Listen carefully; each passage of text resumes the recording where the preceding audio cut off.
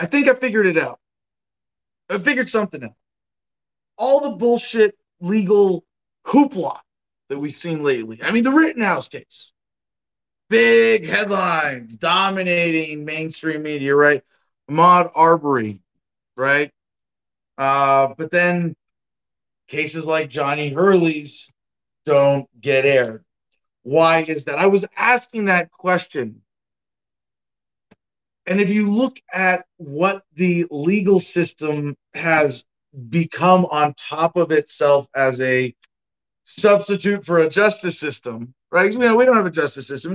We have a legal system. Big difference. Not based on justice, based on the law, based on following the law, based on arbitrary words written on paper by politicians that they voted on that are somehow whatever justification they use to uh, sleep at night, knowing what evil they have unleashed upon the world by substituting their arbitrary will of authority in the place of justice and backing it up with the force of arms that is the enforcement class of government, of you know, cops and soldiers. And without the people willing to do violence against peaceful people, the state would cease to exist as we know it as a coercive entity. And if people cease to believe that it was even a reasonable semblance of a source of justice, then it would cease to have that public support. It might cease to exist. People might wake up and withdraw that support, and they can't allow that to happen.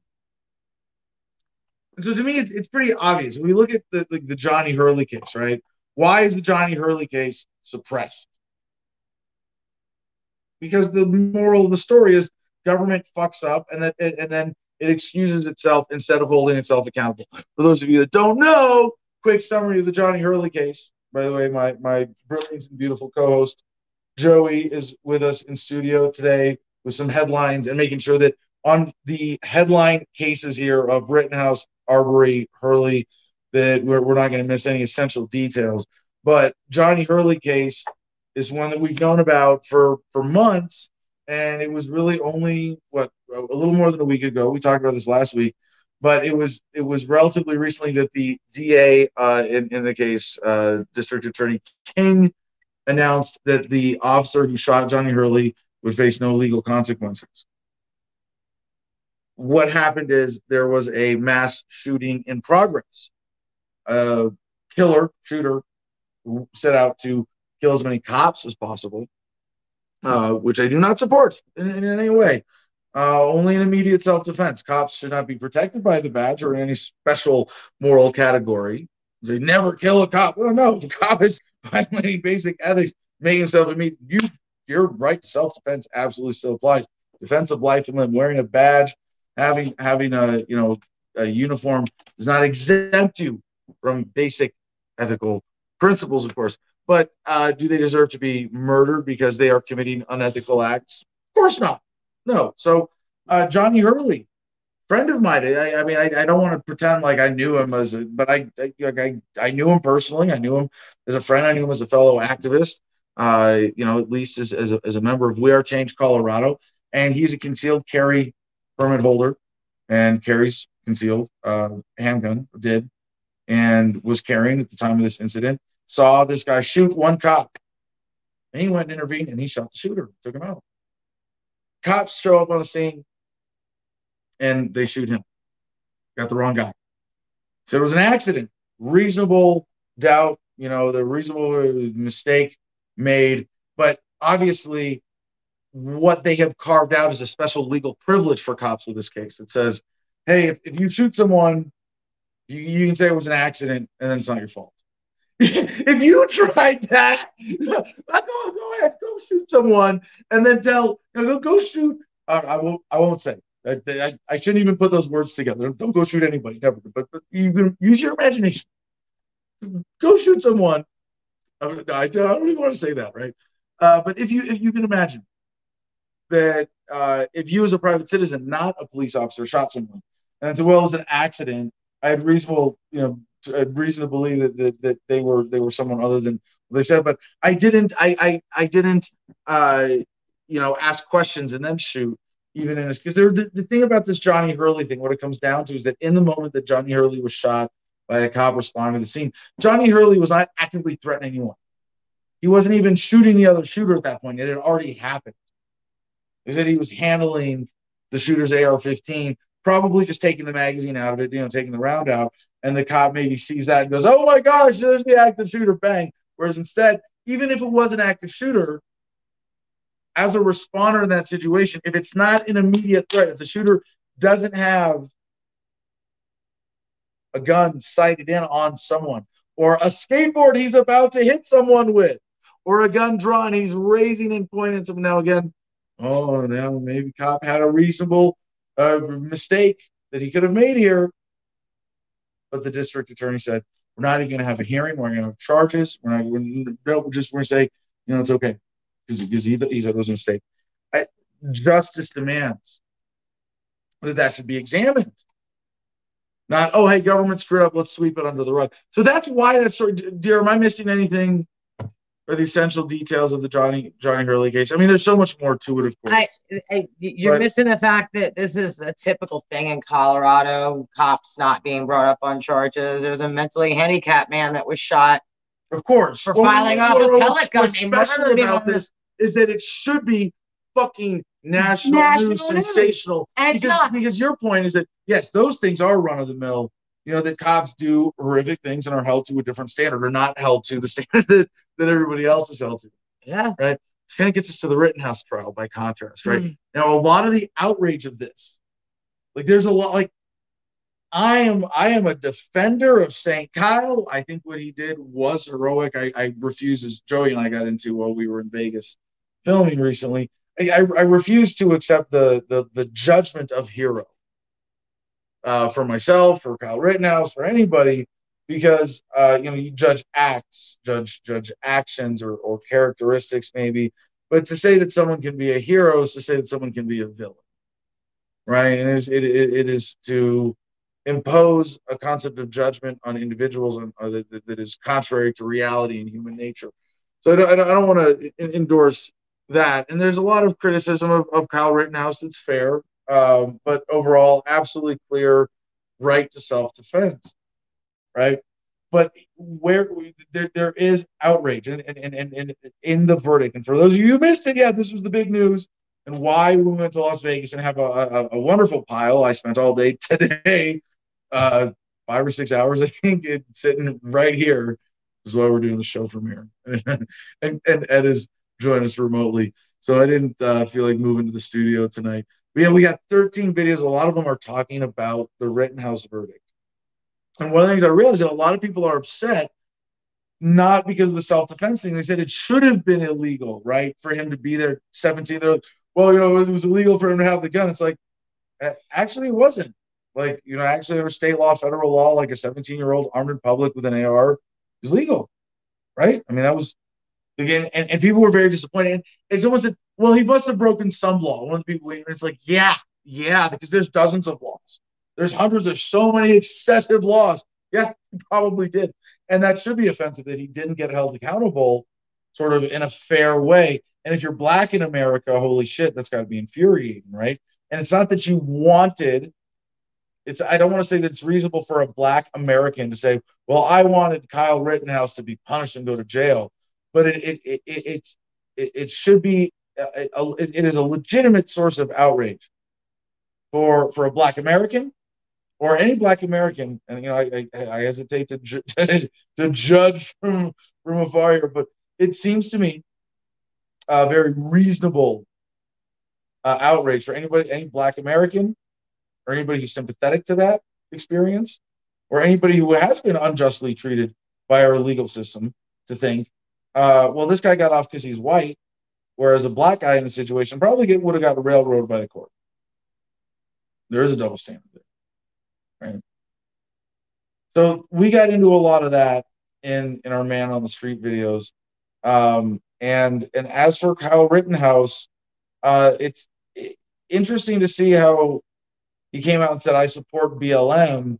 And a lot of people were like, oh, well, fuck him then, right? Because he said that on Tucker Carlson almost right after the verdict. He was finally able to speak a little more freely publicly, although it seems like in this case, there are going to be ongoing legal issues with liability and things that he might be facing. Who knows? Now he's got defamation suits coming, right? Of course, there's a great meme. Remember the kid from DC, the Catholic school guy, the media like so misrepresented him, and he guys like he got $250,000 judgment and damages from I think just from CNN misrepresenting that, editing the video. And then it's got a picture of Kyle Rittenhouse going, yeah, hold my beer. yeah. So anyway, a lot of that outrage was just that should have been illegal, even though the right to self-defense was kind of recognized. Now, speaking of the liability aspect of this, we just had the decision, and we have a very exciting exclusive interview we're going to be airing later on the show tonight with Christopher Cantwell in the Charlottesville trial.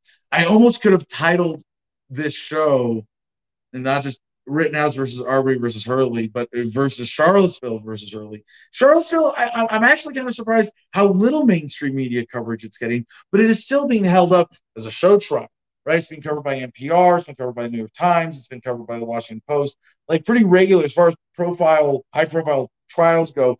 It's up there. Why?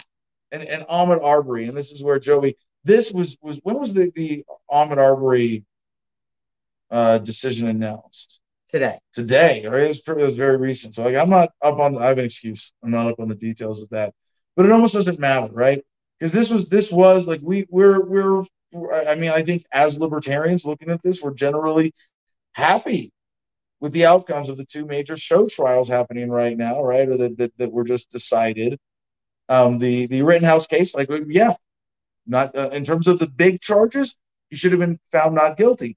In terms of the small charges, nobody should be found guilty, even if technically he was in violation of who knows what laws. And I'm not saying state lines or weapons charges or the misdemeanor that the judge dismissed. I don't really care about that. It's all petty victimless crime shit, right? In the Arbery case, the killers were found guilty, and they should have been. Absolutely. And so what we're given though, and then Charlottesville, right? And we're going to hear from Christopher Cantwell the breakdown. It's very complicated. So for those of you who don't know, we're talking about the Unite the Right rally from 2017 when they marched, tiki torches, Jews will not replace us, all that. And this is now, and then a woman was killed by a vehicular manslaughter attack.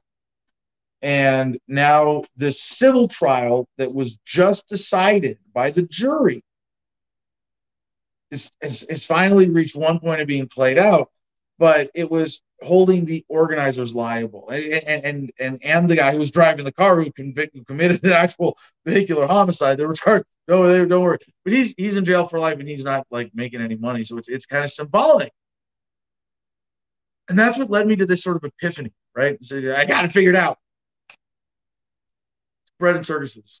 And oh wow, Adam, you're a genius. You figured out that it's bread. But there's a certain amount of like where even I want to say as a libertarian, okay, these outcomes are sort of just. Right? I think actually the greatest miscarriage of justice here is the Charlottesville trial. And we're gonna get into that pretty heavy in tonight's show. We're gonna hear the 15-minute jail interview I just did like an hour before we got on the air here with Christopher Cantwell from jail, giving the breakdown of his loss, because there were 6 counts in the Charlottesville civil trial of liability for the organizers, and there were for 1 and 2 big conspiracy counts, and then 5 and 6, which were the actual like damages of the vehicular manslaughter counts, and they said there was no decision on the bigger conspiracy counts, but there was a clear decision on the vehicular manslaughter, and James Fields, I think the guy who committed that, wasn't contesting that.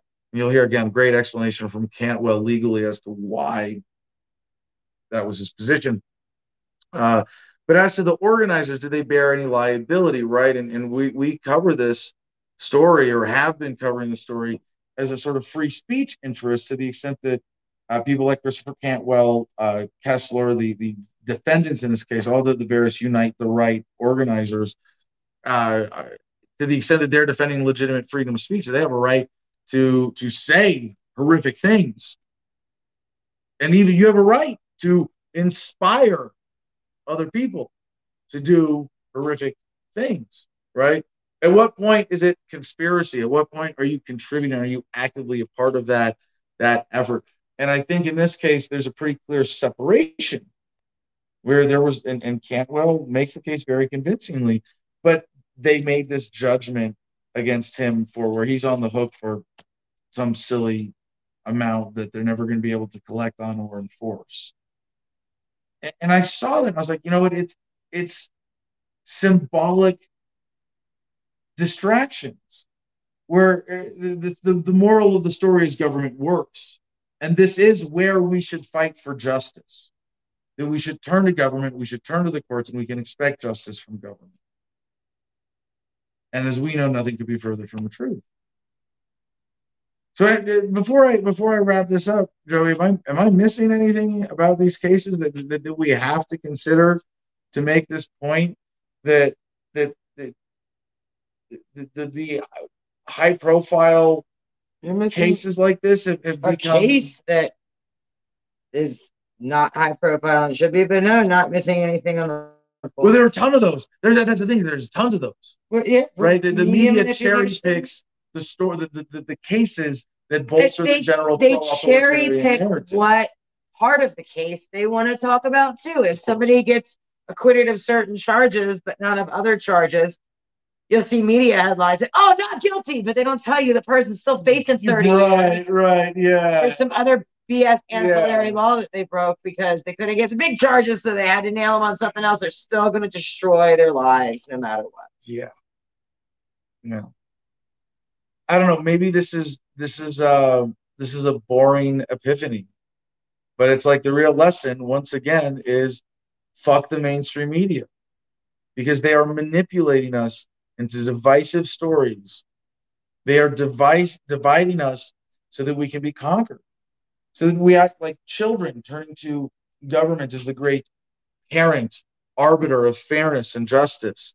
And maintaining that illusion is destructive to justice to the extent that we know that system exists contrary to that, contradictory to justice. And so it is all the more important, therefore, that we seek independent sources, that we create our own feeds. And again, getting off social media, I'm going to say I'm a big fan of Telegram. I've been really enjoying having my feed there. I haven't been on Facebook for a long time. I use Twitter, in a conscientious way, limited to engaging with people. We post videos on Odyssey, but, America, you really want to learn the lesson of this. Stop letting these assholes lead you around by the feels and the bullshit and the lies, and think for yourself.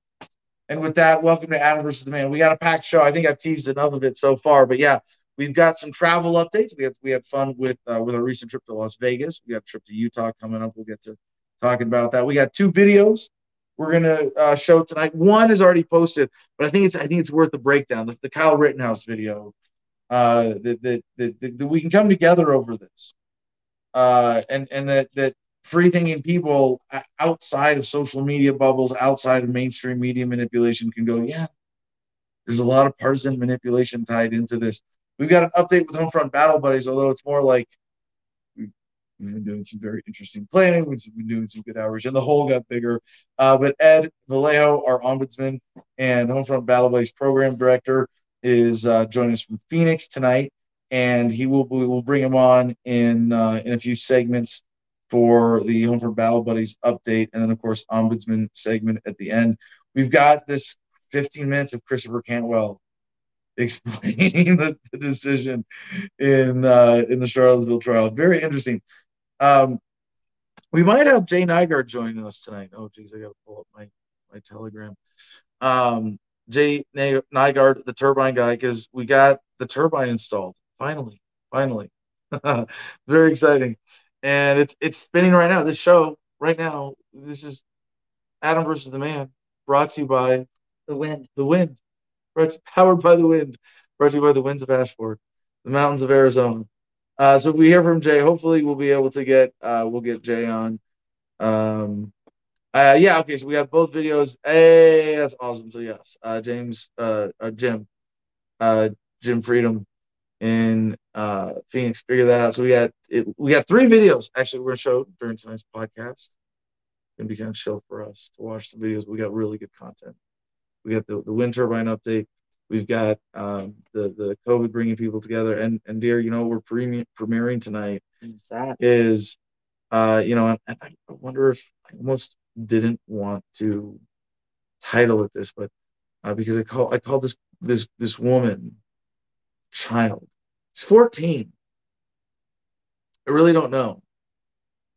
Like I want to respect and encourage adulthood and adulting. That you're a woman at 14. If you're acting like it, she was an adult. Barely.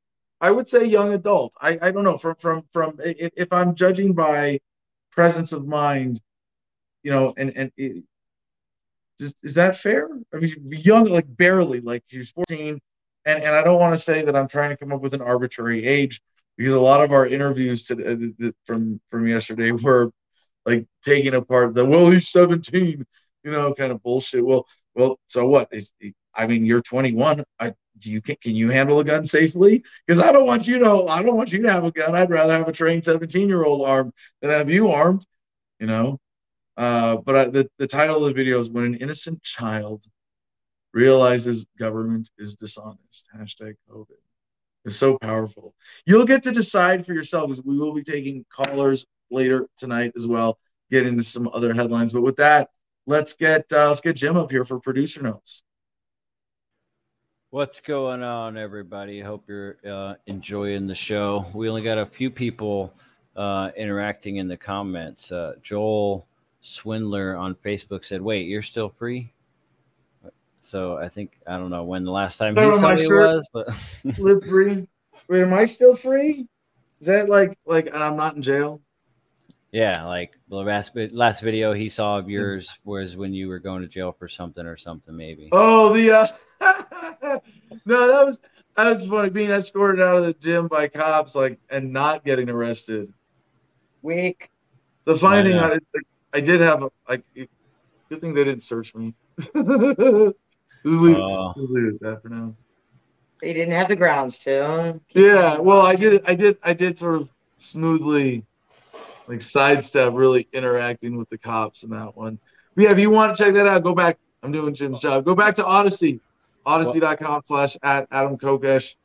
Scroll back to Veterans Day. It was Veterans Day that happened. I was about to advertise how it shows how we're live on Odyssey, so they may be very well even watching on Odyssey. And if they are, they should have probably already seen the video. But these are all the plentiful, great videos you've got recently on Odyssey that you should definitely be backlogging yourself and telling your friends about. Everybody that you know loved the Jefferson video and all those other old videos that they haven't seen Adam since. Remind your friends that Adam is doing regular shit again, and you're gonna love it. So bring them to it. And also, one more thing is the Telegram that he's been talking about that he loves so much. You hear the host of the show you love talking about how much he loves this right here at the bottom. So definitely get yourself connected to that, and you'll be more connected to this guy, and that'll be awesome. You'll love it. Patreon.com/Adam versus the Man is how you can financially support the show if you chose to do so. All help is welcome, and we love everyone regardless, but certain amounts get you into the Producers Club, which is a private, we haven't been talking about the Producers Club much, but that still exists, and it's still growing, and it's still fun. It's a engaged conversation of a bunch of like-minded individuals, and every once in a while, there's some I don't even want to call it debates, just back and forth, whatever. It really is the behind the scenes Adam versus the Man editorial team. Even if I'm not engaging in there all the time, that's the one part of my feed when people share news stories. If you pay me $10 a month and you're in my Patreon and then you're in the Producers Club, you want me to look at stories? I'll look at all your stories. That's where I genuinely make sure that I keep up with people who support the show. But it's also, like you said, it's a really cool conversation that I enjoy observing and keeping up with. And I find it as the editorial discussion behind this podcast in my worldview, and I love it. I really love all of our producer club members and the conversation that we have going. That's pretty cool. Awesome, excellent. Yep, I was actually halfway through the video on Odyssey of that when you were talking about with that 14-year-old girl. I was like, oh my god, is that? That was crazy. I haven't got all the way through it though yet, so we'll have to do that. That's all I got for producer notes. We got a real great show. All right. Well, I got all the videos. Let's get Ed up here with Jim and Mary Jane in studio, because we have to celebrate with Snoop Dogg the fact that we have upped our cannabis consumption game. So halfway. Yeah, I am super psyched about this. And by upping it, we kind of backed it up in a way, which I find ironic. Yeah. Well. How do you want to explain, Joey? You're the. Thank you to our anonymous friend, who I mean, I don't know. I'm comfortable saying we are buying cannabis from on the grain market, direct from the producer, and most importantly, we are engaging in. I mean, we could make it legal if we wanted to, like, bullshit about. Well, we just gave him money and he just gave us a gift of cannabis, or stupid shit like that. But no, we're breaking the law. No, the regulations, right? We're happy to engage in civil disobedience. We're not breaking the law, because the law is stupid. And they write the law is so that if your mouth knows what to say, you're not breaking the law. But if your mouth doesn't know what to say, then you are breaking the law. And no, we are contributing to the upkeep of a private farmer's overhead. And in exchange, we got an awesome sampling of the flower that they grow within those farms. We didn't buy any weed.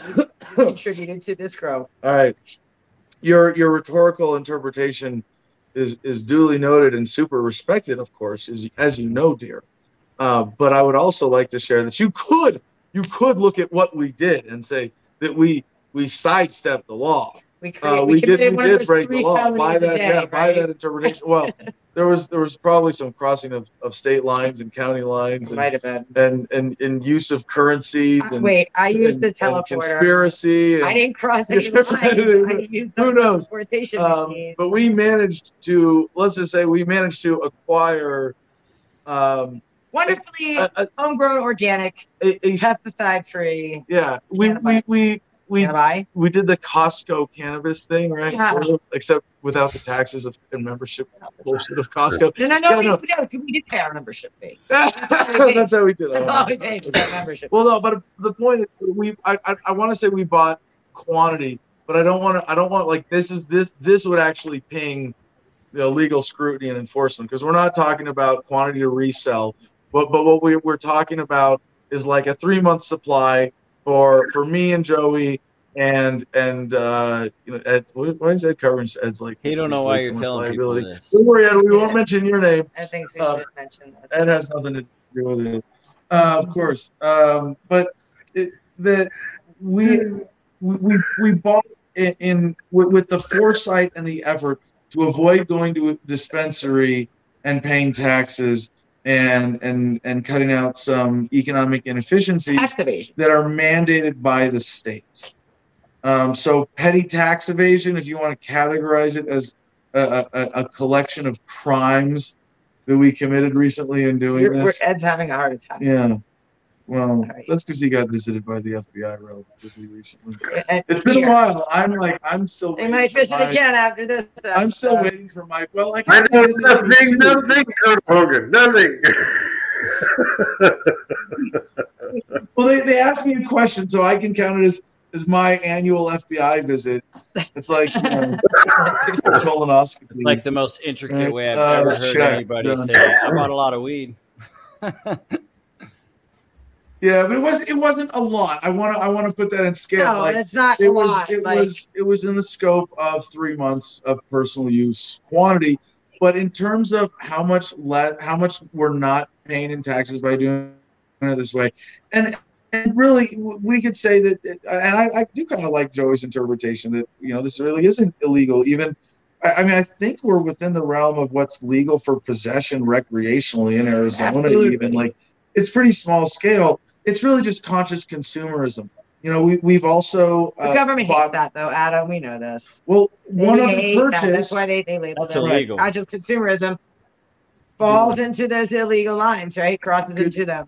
This is like harvest your own rainwater, make your own electricity, cut your own firewood, grow your own food. Criminal. It's not because I don't believe in specialization of labor. It's not because I don't believe in trade and commerce and an interdependent society.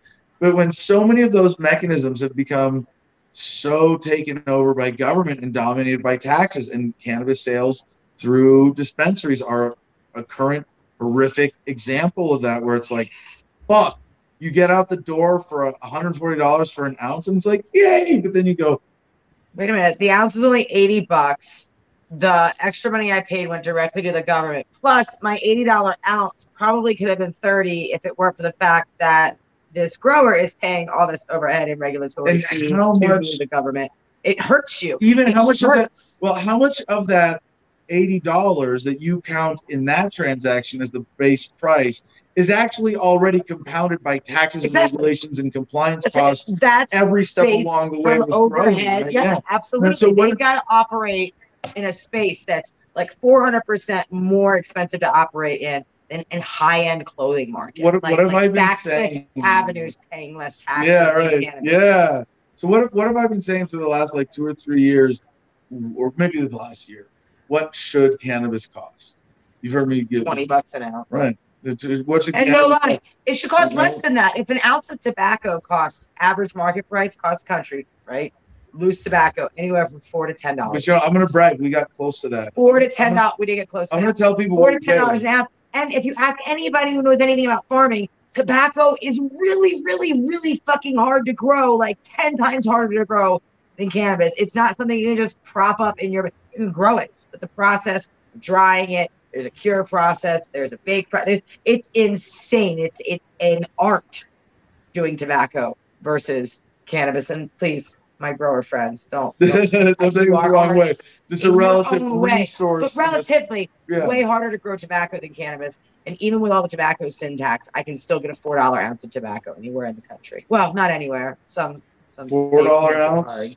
Some states. No. In Mississippi, I had to go to absolutely. Hold on, your pouch of American Spirit or Bugler is actually. It's about how many ounces? It's over a little over half an ounce. And it's about $4. That's why I say anywhere from 4 to 10. Yeah. Now in Mississippi, I went to the specialty tobacco store. I actually got to pick my behind the guy's head, just like at a dispensary, and they gave it to me in a baggie, just like they give you your weed. That was $4 an ounce. Here's my point, Joey, and this is the last that we're gonna wrap up this segment and celebrate with Snoop Dogg. And then a story maybe after that, because speaking of overtaxation in the market, there is something huge going on. Finally, somebody's pushing back against that, and not somebody like me or you, average, Joe and Jane, and cannabis smokers. Industry is pushing back. All right, so the last point here, and I'm going to brag about this with the quantity we were able to buy at. I'm not going to say the total amount of dollars or ounces or whatever, but we got it down to $33.33 an ounce. Yeah, that works. See how that. Like you think about it, and that's buying Costco sort of bulk, not with our membership boutique, right?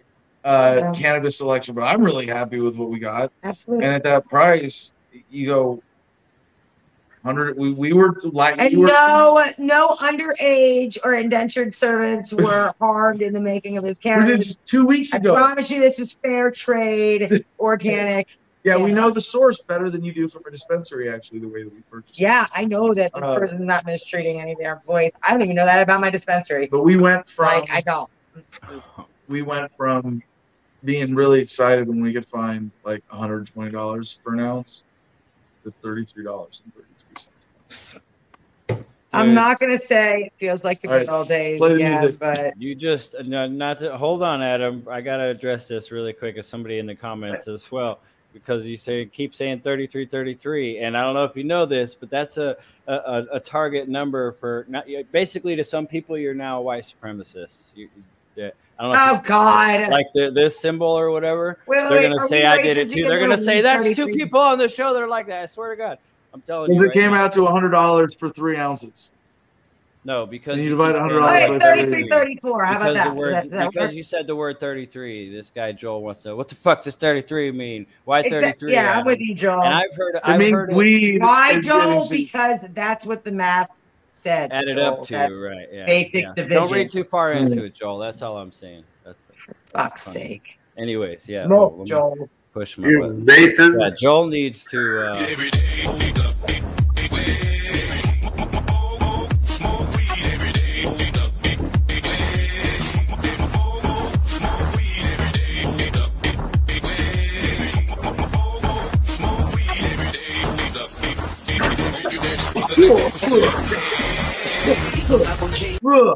D-O-double-G. Still can't do these theatrical hits sometimes. I didn't even blow smoke. Oh, can I tell you something else? Can I tell you something else that's funny? It's totally side note to everything that's going on with the show, and I think it's just hilarious. I got a notification from YouTube the other day on my YouTube, Jim Freedom's YouTube, when I used to every once in a while stream it to my YouTube too, the show. Adam versus a Man number 506 just got me a community strike for medical misinformation. For medical misinformation. I shit you not. Over 100 episodes ago, just got me a strike on my YouTube for medical misinformation. I was laughing my ass off, dude. It was hilarious. We just got one on your Facebook page, Adam. The Tour de France actually made the complaint on your video that we covered.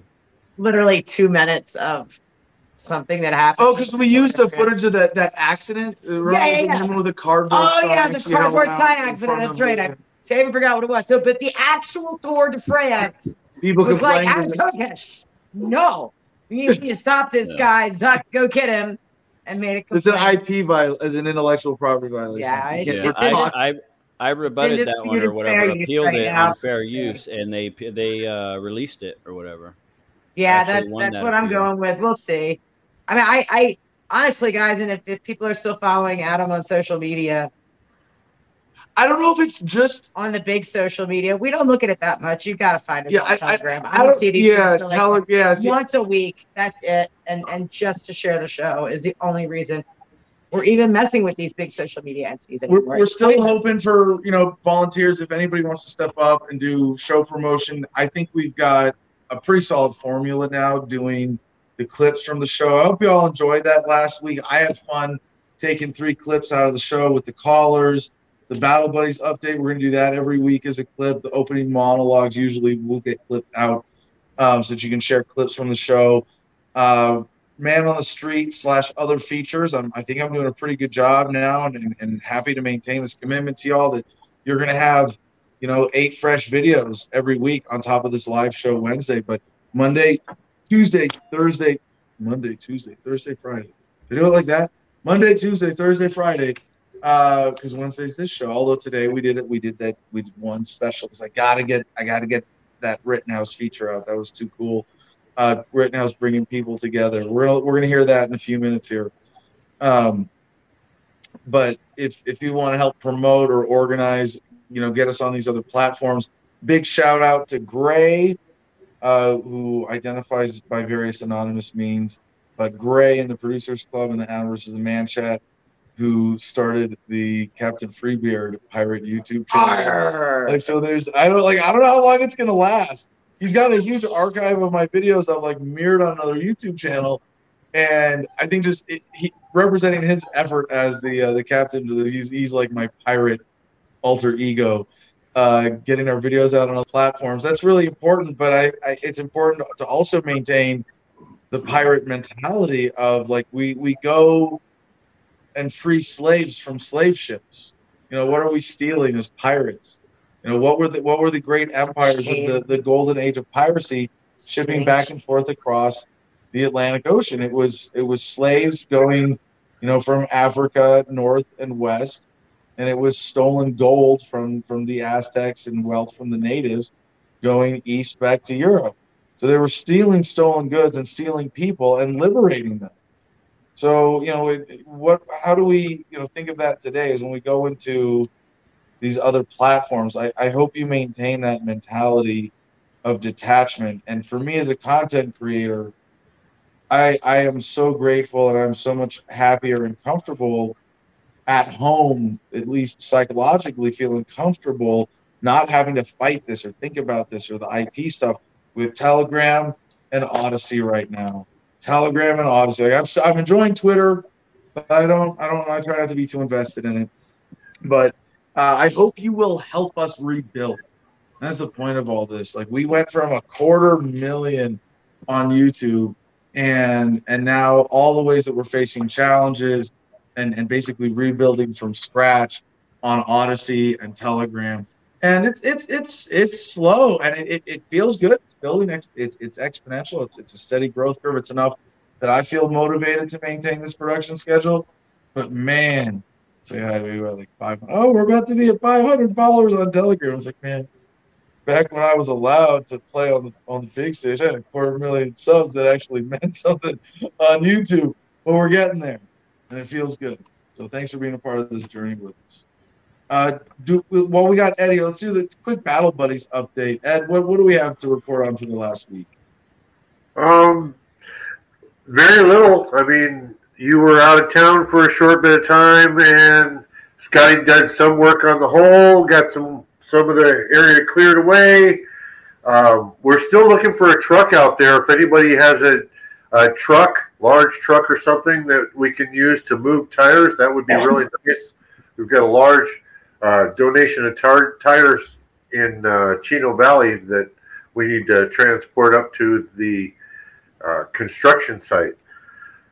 I'm scheduled pretty soon here to take on a couple of classes here in Phoenix, and I'm going to be here in Phoenix on the 2nd, 3rd, and 4th for the Crossroads of the West Gun Show. It's the largest gun show in the United States, and it's here in Phoenix in December. It's got a 3-day show. Should be a lot of people there. I'm going to be out there passing out a lot of our handouts and our stickers, talking to a lot of people. I know I've got a couple of doors to knock on Friday of some of the people down here in Phoenix that I do want to make some networking with. And other than that, that's about all I have to report for Homefront Battle Buddies. Yeah, no, thank you for putting that front and center. We really need help getting these tires moved as soon as possible. We need 1 or 2 volunteers, able-bodied folks able to throw tires around for a day, like full-size pickup truck tires, and sort even some bigger tires that are in that pile that we're not bringing up here. And we need to borrow a box truck or a big trailer. It'd be a huge value right now for us to move a lot of Ed's building materials up here from Winslow, to do some scavenging and some upcycling, collecting of building materials for Butler Hall for the gym that we're building. But really urgently, we might just start calling for a bunch of people to meet us there with pickup trucks and run back and forth. I hate to waste the gas on that, but maybe we'll throw a party and it'll be like, anybody, you just have to stop at Sergio's Tires on your way up to the party, and then you can have all the weed you can smoke. Right? Maybe we'll do something like that. But that's kind of like always on the table here, one way or another, right? All right. So with that, we'll do one news story. Joey, you had one that was burning a hole in your pocket. Get these two fellas off the screen. Joey, what's your news story before we get to our I don't know what we want to do next. But go ahead. You don't know what you want to do. I don't know. So many good things. Look, okay, so I read this story on the Redheaded Black Belt, which is actually a the private blog site that I ran across. For those of you who don't know, Platoon 420, we report the news from the perspective of the victim. So I spend a lot of time in the morning just digging through all these different drug war stories. And I like these people. They write specifically about news in the Emerald Triangle. Emerald Triangle is this nice little area in California that used to be the weed capital of the world. However, now it's the raid capital of the world, and people die up there, and the cops don't care, and then the cops kill people, and then everybody blames it on the weed and Sasquatch and things. But this story just, it made me go, oh my God, out loud in the middle of your work this morning. Yeah, and so I couldn't even contain myself. Flow Canna CEO threatens to withhold cannabis taxes to the state if significant change isn't made to help the struggling cannabis industry. And I'm elated by reading this kickback from a pretty major grower. Flow Canna has stores not just in California, but they market all over the place where they can. Do you want me to read some of this? Is this? Yeah, go for it. Michael Steinwitz, CEO and founder of Flow Canna, penned an op-ed article on Medium after the state announced both a tax surplus and increase in cultivation tax, threatening to withhold taxes and urging other cannabis cultivators to do the same. While true that the increase in cultivation tax is required by Prop 64 to account for inflation, what the writers of the proposition failed to take into account was that the inflation could rise while cannabis prices could fall precipitously. I don't like that word. I pronounced it wrong, didn't I? At the same No, precipitously. Precipitously. That's correct. I like it. I did good. Thanks, Bees. At the same time that the state brings in record high cannabis tax revenue, the California cannabis industry struggles with decreasing profits and rising taxes. Steinwitz threatened to withhold tax payment to the state in an escrow account if Governor Newsom and state lawmakers do not step in to make real actionable change and encourage others to also withhold their taxes. So basically, like I said, it costs like 200 to 300% more to operate a cannabis dispensary than it does a high-end New York, clothing boutique. Mr. Steinwitz is not cool with it, and he's finally stepping out, and I'm really curious to see where this goes. Like, this is an awesome act of activism from a dispensary owner, so yeah, kudos to you. But is he going to get flushed out? Like, in any other big corporate business, you have your Walmarts, your Targets. If you had another big store that decided to kind of go against the grain of Walmart and Target, I'm pretty sure you'd see them just disappear and kind of go out of business. And I really hope that's not what happens. I hope that the community gets behind Flow Canna. I hope at least the local media gets behind them so they can make some sort of fuss about this. But yeah, you've got states that even though you're paying so much more in taxes, and every federal bill on the floor sees to tax those industries even more. So you want to know why cannabis companies are against federal legalization? Because it's not the right bill. They want, and there's more extortion in there for them. They don't want that. I don't want that. You shouldn't want that. They shouldn't be putting a gun to these people's heads in exchange for legalization, saying we won't send the DEA after you. So I'm really curious to see where this goes. But Prop 64 just kind of went into effect. And that's right now in California, you can only grow 12 plants. But if you grow over that number, it's only a misdemeanor charge. And that doesn't matter whether it's 13 plants or 13,000 plants. And you can only get a $500 fine for it. So that's a lot more freedom for California. Yeah. Sort of. Because they can still come in and raid you. Yeah. They can still destroy everything you spent all your money and worked and all your hard time. They can still come in and destroy all that, and you have no recourse in getting it back. But they can't throw you in a cage, and that's a positive step forward, I think. So I want to connect this to like our bigger theme of leave Babylon right now. And as you were saying, it occurred to me, like, we're pirates leaving Babylon, but it's like, wait, no, we're pirates versus the crown. Wait, when we cosplay as versus with, wait, who? No. But when it's like leaving, wait, are we the Jews versus Babylon? Like, we are the Jews. The Jews will not replace us. Fuck yes, we will. I don't know. I think we want to go that way with this. We're not going there. No, the Pirates makes for a way better name for a baseball team than the Jews. That's why there is no baseball team called the Jews. There is a baseball team called Pittsburgh Pirates. The Pirates. So, but anyway, the Redskins. No, wait. No, it's just called. All right, wait. No, not getting down that side.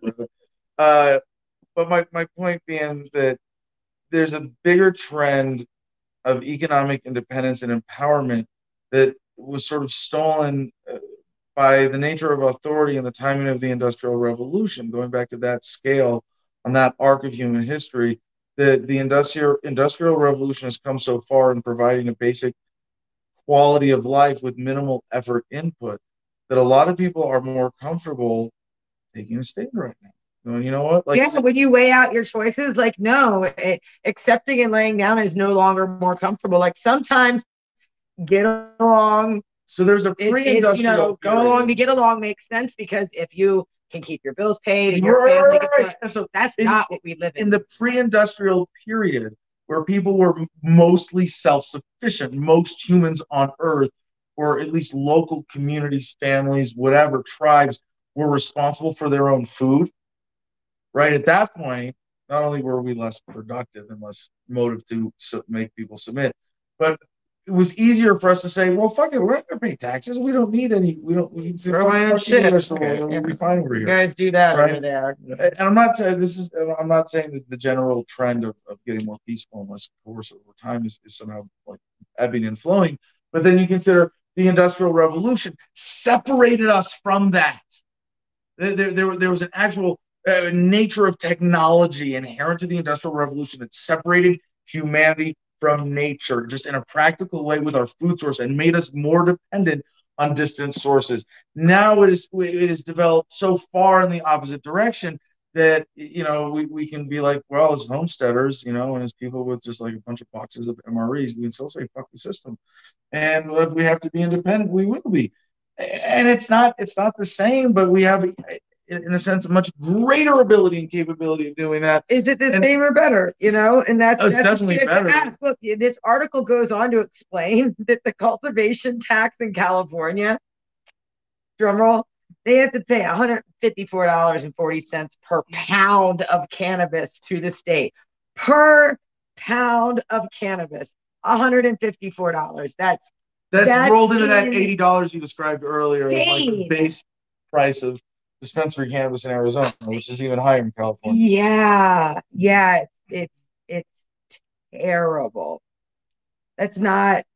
So the people behind that's extortion. Hannah, we're gonna get them on the show. We're gonna have them on here. Confident enough. It's not their livelihoods on the line.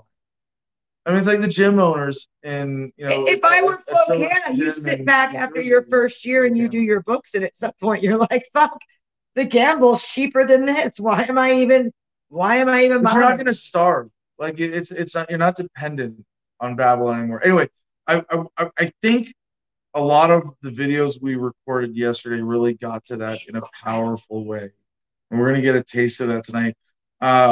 One thing we forgot, little promo update, is that we are going to be in Salt Lake City, Utah, December 4th. Is it 4th? Yes, that's Saturday. Wait. Look up Utah Libertarian Party if you can be in Salt Lake City. It's December 4th. Yeah, it's a Saturday. 50th anniversary Libertarian Party celebration. I'm really looking forward to giving that speech. And we will be doing more Man on the Street videos. And actually, we got tons of videos in the hopper right now. What are we doing on Friday? Talk about Friday. Well, I don't want to take the time to spoil our surprise for Friday that we might be doing, but I do want to say we might be doing Man on the Street videos, and I say might because we might have something better that comes up that's more fun. Probably both, but if you go back, geez, it was like 8 or 9 years ago. I did a Man on the Street video montage of interviewing people how to find happiness, how to buy happiness at Walmart on Black Friday, and as just a critical examination of consumerism in the United States. I think doing an updated version of that during COVID, and really talking about how COVID has affected people's economic and prospects right now might be a very worthwhile take for Man on the Street videos. Found it. We don't need to play that now, but yeah, if you, but it's in the Producers Club. Oh, it's in the Producers Club. Put it in the public channel too. It's just on YouTube, right? Yeah, this is back when I was all black and yellow. Like, man, I look so young and sharp there too. I still have that jacket. It's really warm. It's like an construction jacket now. I think I have a fresh one like that. But yeah, with the trim beard, The matching hat, all the black and yellow there. It's very sharp looking. Very sharp. Although I like the black and white. Tonight, just so everybody knows, obviously we're doing the show from the cabin. A little cozier tonight.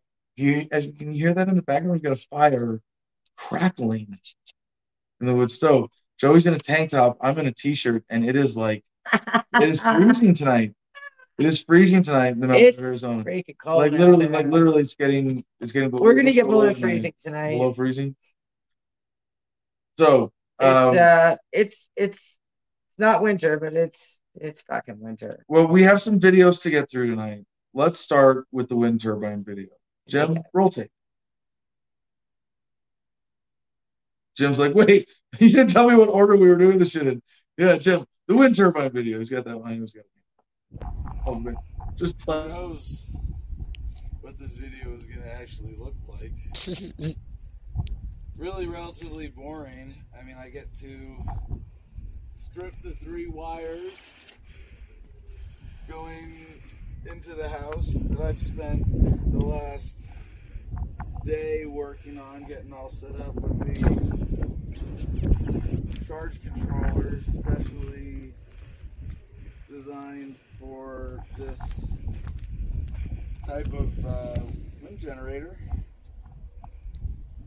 And this thing's been sitting here for months, but it's dark enough now, the sun is low enough, we have little enough sunlight that it's like, yeah, I can't put this project off any longer. But this wing nut holding the wires together essentially has them magnet braked against each other. So like the big moment is that, blah, and then it doesn't matter, but one at a time, just kind of neatly wing nut these 3 together. And if anything, it should be kind of anti-dramatic, because we've played with this before. I just left the 3 wires disconnected, and with a little breeze, it very quickly gets up to quite dramatically fast. But if anything, now that it's generating power, it'll be a little bit slower than that even. So, but hey, you can see it's spinning right now. It's fancy. And with one more wing nut now, it will actually be generating power.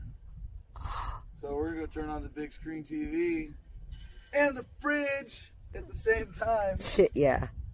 And for our general endeavors of being off-grid for energy, you know, we've already been very practically on a survival basis off-grid for energy just with the solar here for pretty much since we got here.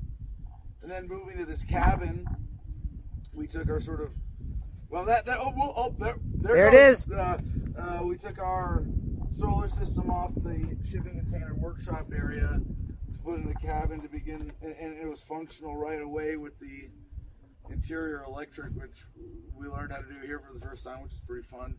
And I'd like to kind of beef up the system, and thanks to Jay Nygaard, the solar guy, who's been a great friend of Adam versus the Man, giving us a wonderful work trade on this this really cool wind turbine.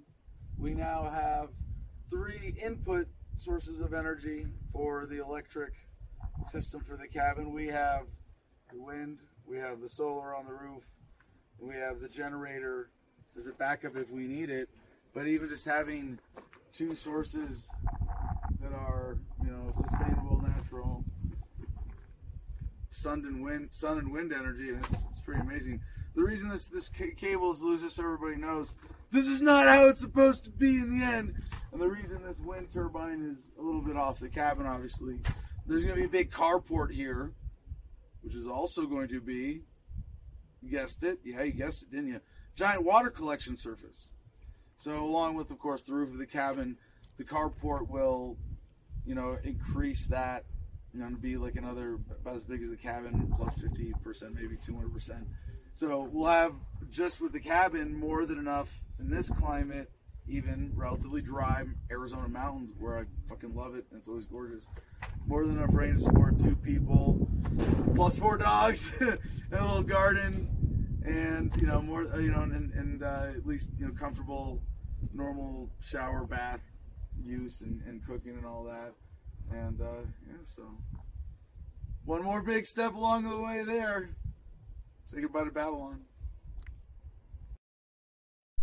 Well, excuse me, Mr. Nygaard, for calling you the solar guy. I meant to say the turbine guy. He dabbles. But he is really the GoGreenEnergyOnline.com guy. And we still owe him promotion as part of the work trade for that wind turbine. So happy to mention him. Well, he's been very helpful as we've been putting this in or finally getting it wired up, and helping figure out a bunch of other stuff with the solar power systems here and upgrading and getting rid of this. I don't even want to mention the brand, but the brand of inverter that it has the terrible alarm that never goes off. Awful. It is really horrifically impractical. You should mention the name so people don't get stuck buying them. I'm just gonna keep leaving nasty questions for them on all their Amazon items, like, how come your alarms don't have off switches? How come your inverter's stuck? Anyway, that's the fan. They heat up, and sure. I'm not too happy with this last inverter. So I'm looking for an upgrade and then putting that one on the kitchen where it won't wake up anybody in the middle of the night if a fridge kills the batteries or something. But we'll be checking this out later tonight with the big screen TV, because we got a breeze. And it's kind of cool to see that we can charge at night. We do. Turbine. It is windy, and they are calling for 32 and little wind emoji guys tonight. So yeah. Oh, so we should get some. It'll be interesting. Some good TV time. Yeah. Well, I really need to up the battery bank, but between even the winter sun and the winter wind, we're gonna have plenty of power input here. Anyway, last thing before we get to the first of our man on the street videos tonight. And we are going to get to the Cantwell interview, but we are going to take calls starting after this. If anybody wants to join us on StreamYard, Producers Club first. So we're going to wait till like partway through this video and see if we have anybody from the Producers Club calling in. And then we're going to post that link to calling in on the public Telegram channel, t.me/Adam versus the man. Taking all callers. I know somebody wants to wait. Do people? I thought there's like a lot of comedy going on Facebook. We have really. Facebook is where the comedy. Yeah. Oh God, get off! Please get off Facebook. Stop! Get off of Facebook. Go to Odyssey. Joey is watching. I'm answering people on Odyssey. We are having this priority on Odyssey, and we will post the StreamYard link for calling in on Odyssey first, right? Talking about weed and stuff, so. But no, I the two callers that we had on last week's show, Whoosh and Fina, were so amazing. It's going to be hard to live up to that. And I hesitate because we think of this as like a political show, like, oh, it's a libertarian answer to a conservative radio show or a liberal radio show. And it's like, it's really not, in the way that libertarianism is not a political message fundamentally. It's ethics applied to politics and then all the living implications of that. So call in and let's have a debate about Kyle Rittenhouse. And no, we're not doing that. People want to call in and talk about the bigger picture. Or we just having a chill evening tonight. We're gonna have some fun watching videos. We had good comments. But we're gonna check in with the audience and comments after this video. So Jim, the video is this is the first one that is posted on Odyssey. She was the great. Next one is going to be an Adam versus the Man live exclusive that we're not going to post until probably Friday on Odyssey. But it'll be But that's the 14-year-old, the child. She was great. But the first one that we're playing tonight that is already up on Odyssey is called "Coming Together Over #Rittenhouse Verdict." See how we can do that. I don't. I really don't. I'm like, I've been to BLM marches, rallies, etc. I've seen the most peaceful people ever. I have been one of those most peaceful people ever.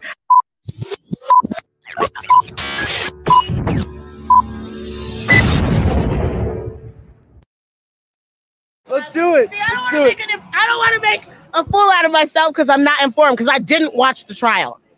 and I have a pretty large social media following, and I posted about it, and everybody's like, but did you watch it? No, I didn't, so I need to shut up. Well, that's a fair position anyway, because it's not a pretty topic, right? No, it's not.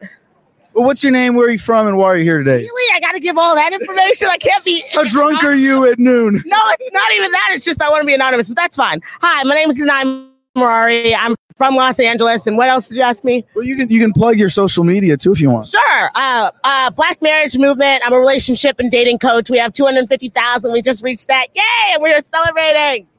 Congratulations. So what was your overall take on the trial and the verdict? Tears, ugly tears that get you anything that you want, including Away with Murder. Again, I am admitting I did not watch. So you asked me for my impression. That was my impression. Having not watched, I'm admitting it. But yeah, I just saw white tears getting you off and allowing you to shoot somebody. Well, separate from the trial, then you said it was murder. So the kind of crux of this is, was it murder or self-defense, right? I don't think it was self-defense, because didn't his mama and him grab the gun and drive 1, 2, 3 states over? Wasn't there like an across state drive with a gun? But the self-defense argument, I'm just advocating from this position, is that it doesn't matter what other circumstances are around it. Like, I could come here, you could go there, anything could be happening around us. But in the moment that one person is attacking another without provocation or justification, you have the right to defend yourself. And that the circumstances with the Rittenhouse shootings were separate from him going there and separate from the other circumstances. Like, if someone, that he was attacked with a skateboard, right? I disagree. I would not argue that they were separate. I would argue that the fact that you came with a gun into another state, decided to go to a rally, which was a rally that you totally disagreed with everything that was going on, to me says you were looking for trouble. It was premeditated, and you were going to find something to get into and then scream self-defense. That's my honest take. If we're asking how I think, that's what I'm thinking. So you figured out a way to make that work for you. Does it change your perspective that Kyle actually was just on Tucker Carlson a couple days ago? Post the Tucker Carlson, Fox News, and yeah. I'll make faces too. The human boat shoe, Tucker Carlson. No, but Kyle Rittenhouse said that he actually supports the BLM movement. I heard him say that. I did read that. It doesn't matter. Listen. To me, there are just several facts that either line up or they don't. Because, say for instance, I'll give him a couple of points. One of the points that apparently came out at trial was that I think one of the guys that he shot was a rapist, or someone had like a sexual offender's. That's not really relevant to the crime in the moment, right? You're still in my lives.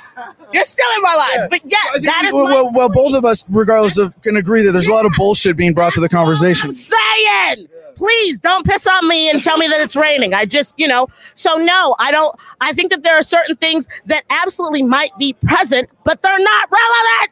Okay, so let's say that absolutely. So to the moment, just right now, I just heard. I love it. So for the moment though of self-defense, like what you're saying is that going into a situation, something that Kyle did made it so that he gave up his right to defend himself in the moment that someone drew a gun on him and someone started hitting him with a shotgun, and he should have submitted to those attacks because of the circumstance. You're going way too far. We can start just like at one. Just point number one.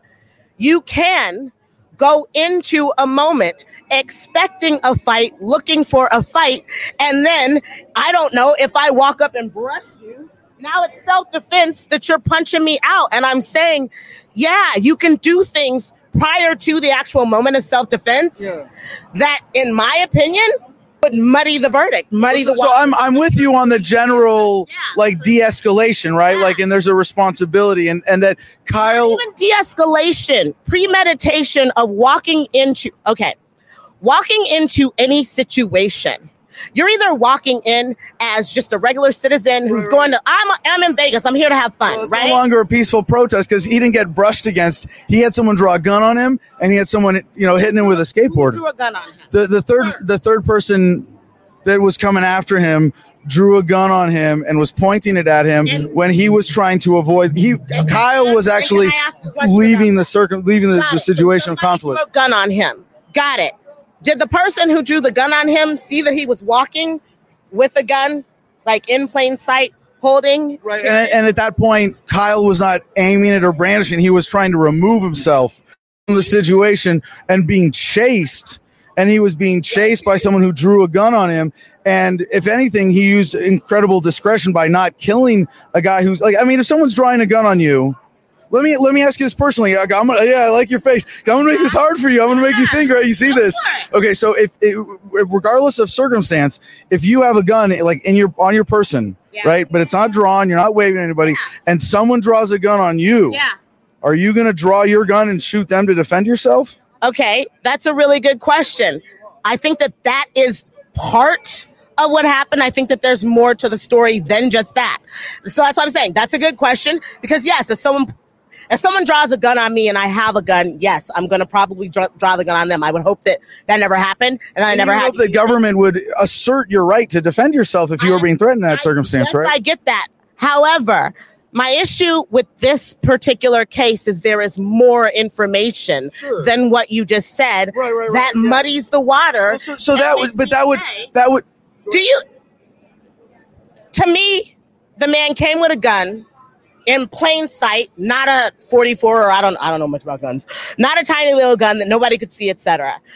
He crossed state lines. He had the gun. He was going to a BLM rally and he was going to make trouble. And so for me, whatever else happened, and I'm not saying nothing legitimate happened because again, I didn't watch. Yeah. So I don't know what all the details are. But to me, he came looking for trouble. So you talk about irrelevant stuff being brought in here. Let's deal with that. What are your thoughts on what I did? All right. Yeah. Let me address that specifically. Is that if there's a provocation element to this, right? If he contributed to the circumstances by his actions, he shares some liability for the deaths, even if in the moment, right? But see, I would dispute a couple things that you said that make the case for his culpability in this. One, crossing state lines. Okay, so government draws a line on the ground, and my rights change. My what's right and wrong changes based on a government line in the ground. That's more like you came from over there and were ants. Okay, so it's not state lines. You're saying he came from a distance, but the thing is, the state line there, as it is in that city, in that community. You know, good camera sense. Yeah. She knows what's up. No, reporter. So that. He crossed the state line. He was actually in the larger metro or community area connected with that. So it sounds like a lot of what and that he went to the rally, he was actually guarding private businesses. It's probably circumstantial. He was guarding private businesses. He wasn't actually at the rally. Payroll? You can't volunteer and help people? Can't you do things as he was cleaning graffiti earlier in the day? People say that they are, for instance, guarding anything when what they're actually doing is aggravating people. Like, why are you coming from state lines to guard something that, I mean, it sounds a little George Zimmerman. Why does it need to be guarded in the first place? George Zimmerman. I don't know. Let's ask about that too. What happened to create a situation where something would need to be guarded? On top of that, he's just saying it needed to be guarded. I don't buy that. Right. I don't. I really don't. I'm like, I've been to BLM marches, rallies, etc. I've seen the most peaceful people ever. I have been one of those most peaceful people ever. I have also seen a lot of people come in who were not part of the rally intentionally try to create strife and start, breaking things and things like provocateurs. Thank you. I've seen saboteurs and provocateurs come in and start breaking stuff, and seen people who were organizers or who were actually official BLM escort them out of crowds and be like, you can't do that, because they knew you're going to cause a bunch of problems from people who are doing actual peaceful protests. So again, there's a lot of nuance. This is the point of coming together here that's really important, I think, because this has become such a wedge subject, a wedge story, so unnecessarily divisive. Like we both can see there's a lot of other bullshit being brought into this for partisan reasons. Yeah. So in terms of bringing people together, like I think we'd like to say, like, we both want people to have the right to self-defense. We want people to have the right to protest I'm a Second Amendment. I'm a Second Amendment person. And the fact that we're about that, but I don't. I want to let you finish. Go ahead. Well, no, I mean, just I want to set you up for the last word. That's my job here. No, that there's an element of hugely unnecessary divisiveness around the subject of guns and BLM and self-defense and the Kyle Rittenhouse verdict. And I would like to say, like, what would you want Rittenhouse supporters to know from your perspective on this case as a BLM supporter who wants him held liable for provoking or for contributing, and how would that connect to the bigger BLM cause? You ask long questions. There's a lot in there that is even nuanced with what you asked. Yeah. So there were some assumptions that are not necessarily who I am. But what I will say is, for the purpose of like unity, I think people who support Kyle Rittenhouse need to know that on the other side are a lot of people with a lot of pain who see a lot of injustices happening that should not be happening. They see a lot of the justice system failing people of color, people who are disenfranchised, people who are not white males. And it's upsetting. And then you watch white males get off all the time. And so every time that they do, it's upsetting. And you challenge the system and it doesn't look like the system works for you. So that's what they need to know. And I'm not saying necessarily that that's your torch to bear or your burden to bear, but I am saying, for the purpose of unity, if you actually want that to be unity, then take that into consideration. Have a little bit of compassion, a little bit of empathy, a little bit of patience when you're talking to people. Understand that we're all humans too. We're not monsters. And so we want to get along too, but we want to do so in a way that's like equitable and fair for everyone and not just white males. And I'm being real frank right now. I can't believe how frank I'm being. I guess it's because of this. But yeah, there you go. Because I'm that prototypical white male who wants to give you a hug. There you go. Thank you, dear. God bless you. We will meet.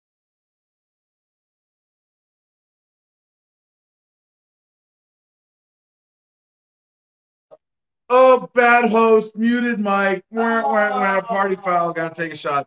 Okay, so there was a moment there was an epiphany for me I want to comment on while Joey's putting a log on the fire. Yeah, there's like, she's supposed to be over there.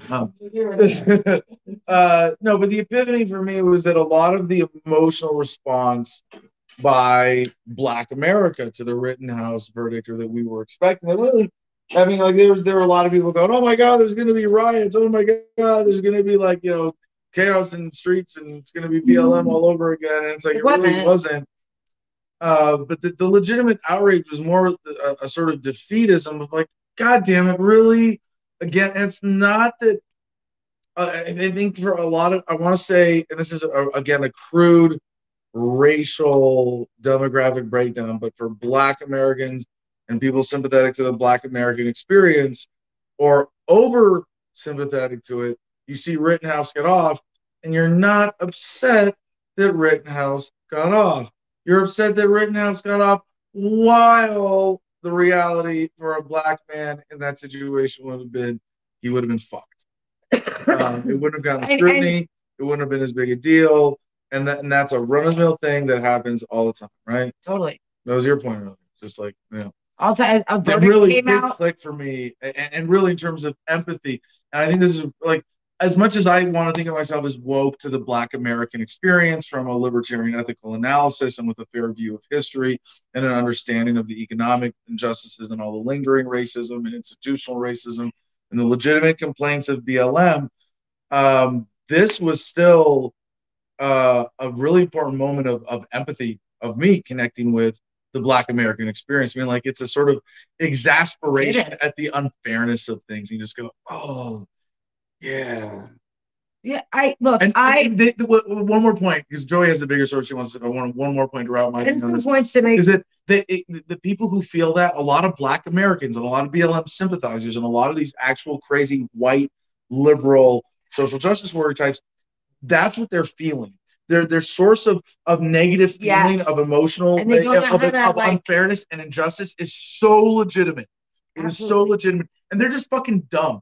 I'll say, like, when it comes to articulating themselves at the standard that we might expect them to be able to, and so what comes out, they're dumb in terms of the inability. I'm going to substantiate dumb. Okay. It's the wrong word. They're I have to specify. I'm getting there, but they're by emotion and lack of education, and just like I have a really good education. Where I was challenged to stand up and speak in the back of the room and give my opinion and think critically and openly and have a higher standard of intellectual integrity. And they are just beaten down by modern education and bad medicine.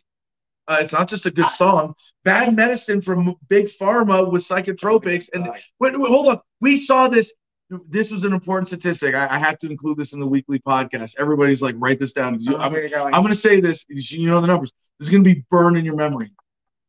And it was buried in some other story I read that cited this as a statistic.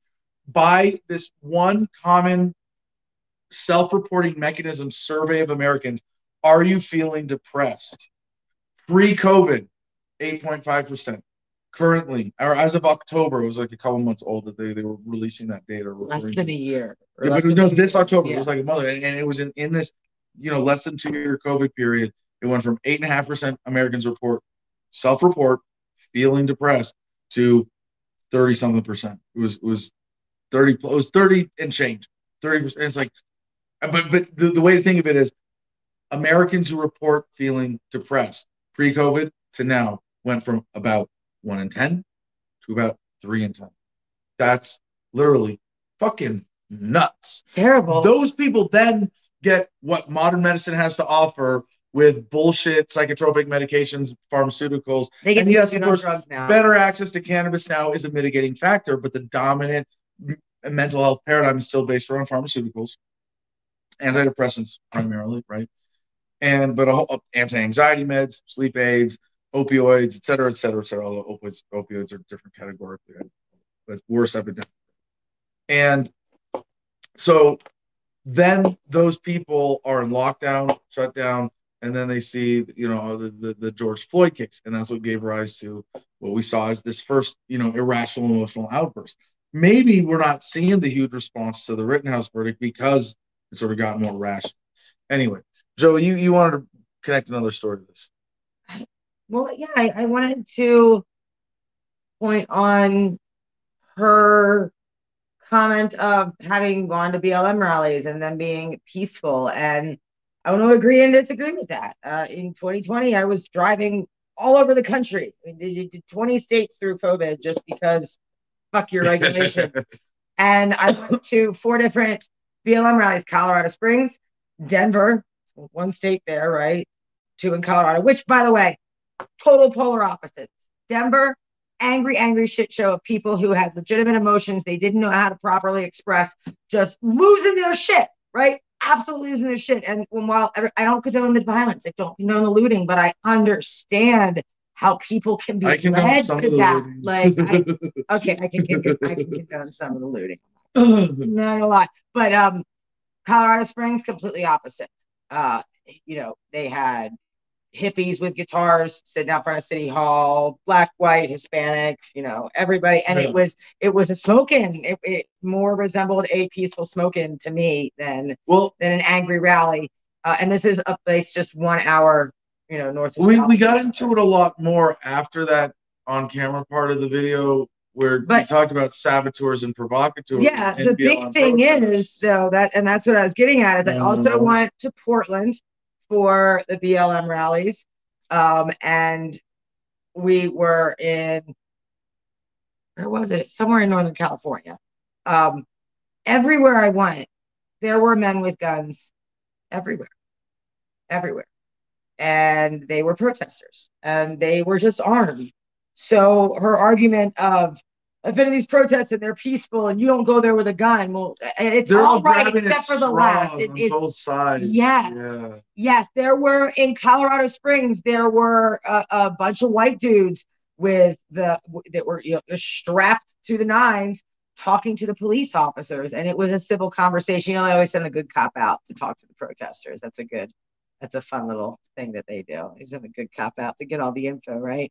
But no, there were guns everywhere at 4 different demonstrations, 4 different BLM demonstrations in 3 different states that I personally went to. And the presence of a gun does not mean violence. Just like the presence of cannabis does not indicate a criminal. Well, like the guns in those situations, from what I saw, sort of escalated the tension and the awareness, but it also de-escalated the instability and the violence, because everybody was like, sort of self-conscious, like, well, if I fuck around, I'm gonna find out.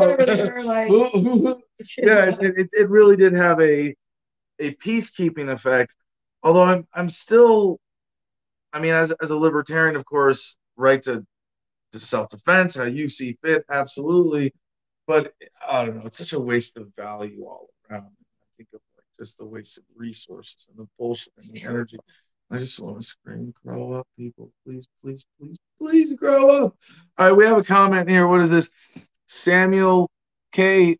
Why would we do Pajas on Facebook? Everybody's on Facebook. It's because, look, Odyssey, you guys, if you're frustrated that you can't comment on Odyssey, you can, and I'm watching and I'm answering directly, and we're reading them. We just can't pop up. This is funny. Good point with the protesters with guns. It's only okay when the left does it. No, it's only okay when we do it. Look, I want to point out on this point, too, that the right does really suck at protesting, but so does the left. Like, I have so many problems. And when it comes to gun protests, I remember, was it in 20? The right can't protest. The right can't protest. And the right there were thousands of armed Republicans circling the state house in Virginia because they were threatening a gun grab. And it was so perfect. Like, wow, this is great. This is peaceful protest. This is everybody armed, but peacefully surrounding a state house, taking back their state house. Like, this is going to be epic. And what did they do as soon as they hit the cops line? They stopped and hung out and asked how their wives were doing. And then everybody went home.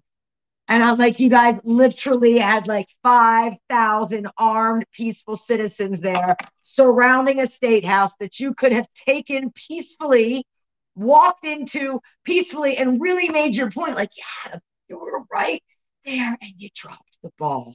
You dropped the fight. I don't think it's fair to criticize, Joey, of people like that. But yes, it's like, because we always expect more of each other as activists, as we always expect more of ourselves. But ultimately, what we want to say is fucking grow up. We want to take callers. So callers, oh wait, we got a message from Jay. I'll get to that while we're watching this next video. Oh, Jay didn't get our message because he's driving through the Colorado mountains in a snowstorm. Oh, that's never fun. Yeah, he's got plenty of wind, I'm sure, right now. Okay. Anyway, Jay Nygaard, the Turbine Guy, GoGreenEnergyOnline.com. And but grow the fuck up. Speaking of grow the fuck up, we have a 5-minute video premiere on Anna vs. the Man Live that you will not see anywhere else, at least for a couple of days. So, Jim, on this one, this is when an innocent child realizes government is dishonest. Hashtag COVID. Roll tape, please, producer. I see a lot of gears turning in your head right now. You want to explain that? Yeah. I don't know. Like, now I'm just confused now.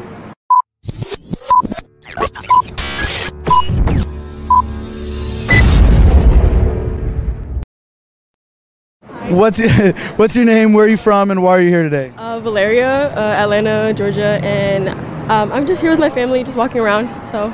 Right on. And you said that you're vaccinated. Is that correct? Mm-hmm. Which one did you get? I got the Pfizer. And why did you decide to get that? Because why not? Like, I mean, I don't really like to wear masks and stuff. I mean, as much as I encourage it, obviously, for those who aren't vaccinated, of course, like to prevent the COVID spread and stuff.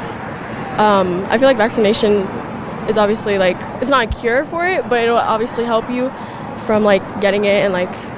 Obviously? Yeah. How do you know that? I don't know. Like... I mean, I just want to know, what's your source on this? Who told you that? I don't know. Like logical, I feel like.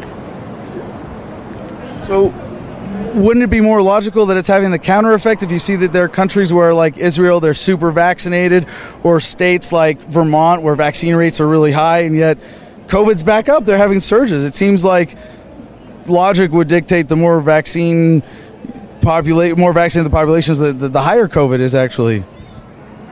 Wait, what? I'm sorry. Wait, say that again?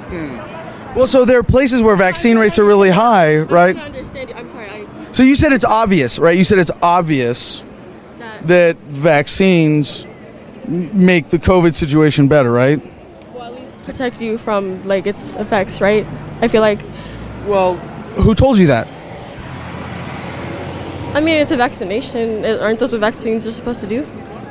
Well, so that's what they tell you, but, like, if a mugger comes up to me and says, you're supposed to give me your money because I said so, like, that doesn't make it correct or true, right? So I'm just, let's examine, like, where did we get this information that vaccines are safe and effective and working? The CDC? The CDC, so the government agency. Yeah. Yeah. Do you trust them? Yeah. I mean, yeah. Can I ask how old you are? 14, yeah. Yeah, so you haven't studied much history, have you? In Georgia, what kind of school do you go to? DHS, High School. So it's a government school. Well, yeah. Yeah. So, do you think government ever lies? I mean, there's a bunch of conspiracy theories and stuff, and like they are sketchy with a bunch of things. But I feel like on terms of like vaccines and stuff, I don't know. It's actually pretty weird. I don't know. It's a good question, right? Like, who do you trust? Yeah, I know. Yeah, these are the people who control your education entirely. I know. They're not going to tell you when they screw up, right? Yeah, obviously. So, if you look at history of government and you find out that they lie a lot, and you look at like the history of pharmaceutical companies like Pfizer, you see that they misrepresent. That's how they say lie in pharmaceutical terms, right? They lie about the effectiveness of their drugs. They lie about side effects. They lie about things like that. I see a lot of gears turning in your head right now. You want to explain that? Yeah. I don't know. Like, now I'm just confused now. Ugh, so annoying. Well, you're 14. Yeah. The last 2 years have been pretty tough, right? I mean, all the COVID silliness. Yeah. Do you feel that your economic prospects, your life prospects have been harmed by the response to COVID? I believe so. I don't know. And they want you to think it's worth it, right? Like, well, we're sacrificing, but we're saving lives. Yeah. Would you be pretty pissed off if you found out, like, we were being lied to about the death numbers and the statistics and the effectiveness of the vaccines? Oh, yeah, obviously, yeah. And that billionaires were getting a lot richer. I mean, you've heard of Jeff Bezos and Elon Musk getting super rich and go to space, while the rest of us are down here on Earth locked down. We're carrying masks around, and you're vaccinated, and you still got to wear a mask in the casino, right? Oh, yeah. I mean, I don't think I can go in the casino. Well, because I'm 14, but yeah. Yeah, it makes a lot of sense. I'm weird. There's a lot of stuff about this COVID policy that just doesn't add up, huh? Yeah. You gonna do your research on it? Obviously. Now that, yes. All right, final word is yours, dear. What? Is there anything else you'd like to say? No. You're gonna go do your research before you say anything else, right? Yes. Good answer. Okay. I mean, I can't change the fact that I'm vaccinated now, so. It's true. Well, we'll see. Good luck, dear. Thank you so much for your time. Okay, thanks. We will meet that challenge with courage and love, and as always, we the people will prevail. So that's what I'm really looking forward to posting. I was afraid I was talking too much and kind of going over her head, but I was able to bring back, like Jeff Bezos and Elon Musk going to space and all that, right? And then rich getting richer. Like, it was really interesting. I was like, look, I want to applaud her mom that was off camera, because not only was she like, go ahead. And what happened before the camera like really went on was, Adam was just asking everybody that passed, and this happened to be a whole family. And the girl looked and she turned around, and mom wasn't like, what are you doing? Like, she let her make her own decisions and be on camera and didn't butt in. And it was good. Very awesome display of good parenting and happened off screen there. So, well, I suppose once you're walking around with your 14-year-old kid in, on the strip in Vegas, you've kind of accepted that. I mean, you got like strippers walking down there with their butts and tits hanging out of, like, what do you call them? Go-go girl costumes? Or showgirl. Showgirl costumes. Showgirl, thank you. Yeah, the showgirl. Which are fabulous and elaborate and awesome, by the way. And available. And the male strippers are still a thing there. But I don't want to talk to like buff, half-naked dudes every time we go to Vegas. It'll get old. They recognized us. That was fun. That was fun. Yeah, talking to Leo. At that intersection that we like between Caesars and the Link. Yeah. At the digital sign, really between the what's it called? The Link and Margaritaville. That little strip there is called something. No. Oh, the alley, but we're not allowed. It's at the end of the alley, really, where there's. So I've filmed in there, and it's a pretty cool walking area that would be great. But it's all like private property, and so they don't allow filming without a permit. But once you get to the main sidewalk, they don't restrict that. So, with that, any other comments we got to get to before we get to this Cantwell interview? Nothing. Nobody wants to call in and join us. That's weird because we had such great callers last week. Yeah, that was so unusually good callers last week. All right, well, here we go. Let's see if if this just playing this on my phone works. This is Christopher Cantwell. Christopher, the crying Nazi Cantwell, calling us from in jail about an hour before the show this evening. Start the conversation now. Hello, my friend. Hello, Mr. Cantwell. I was expecting to hear from you. Such wonderful timing. I'm sorry for your unfortunate circumstances, but very much looking forward to your update. How you doing? I'm doing all right. It's obviously hard to call anything a win when you owe, over $500,000 to Antifa. But I don't think that they can properly claim the victory that they're attempting to claim either, because their narrative actually didn't prevail, hence the deadlock on the top two allegations there. Well, so, Mr. Cantwell, we're gonna be broadcasting this recording live for Adam versus the Man in about a little more than an hour here, and we're gonna, of course, give the basic mainstream media update version of what we've seen. And I've seen the jury's documents where they filled out the form and the various checks and numbers and things like that. But before we get any further into the bigger picture analysis, can you give us your thoughts on the actual explanation of the verdict? Because it is complicated and confusing at first glance. Yeah, it's kind of incoherent, is the truth of the matter. I'm still trying to figure out exactly how I need to address it in my motions going forward. Okay. And they actually didn't give me a copy of that before I left the courthouse, so now I have to wait for that to come in the mail on a holiday weekend. So, but here's my understanding of it. They deadlocked on the top two counts, which are the federal conspiracy counts. These are what are commonly known as like the KKK laws, okay? Mm-hmm. The entire thrust of this case was, or the main narrative surrounding this case was, that the Nazis came to Charlottesville to terrorize minorities, okay? Right. And that's not true. That was never true. Nobody who knew anything about it ever believed that. And it was a... Now, I wanted to dispute this, but I want to let him talk, right? They didn't come to Charlottesville to terrorize minorities. Yeah, they did. It's a very subjective definition, but by my definition of those basic words, yes, it was. If you come there to organize, if you come there to march in the political context, and Jews will not replace us, you're targeting a minority. Done. And you are doing so in a way that is clearly intended to invoke fear to achieve a political outcome. So that is sort of really the definition of terrorism. And I'm not saying that it's now terrorism, well, threat of violence. Yeah, I mean, is it at what point is it sort of illegitimate terrorism versus defensive terrorism, hypothetically, right? But no, this is there was an intent to create fear. Whether it was by violence or threat of violence, I would say, yes, it is by violence. The thing is, no statist will acknowledge it, because the kind of violence that they are advocating is statist violence. And I'm against every form of statist violence, whereas everybody else involved in this goes, well, I'm for my flavor of statist violence, just not Nazi flavor of statist violence. Yeah, or that targets minorities, which is, to be fair, a particularly offensive.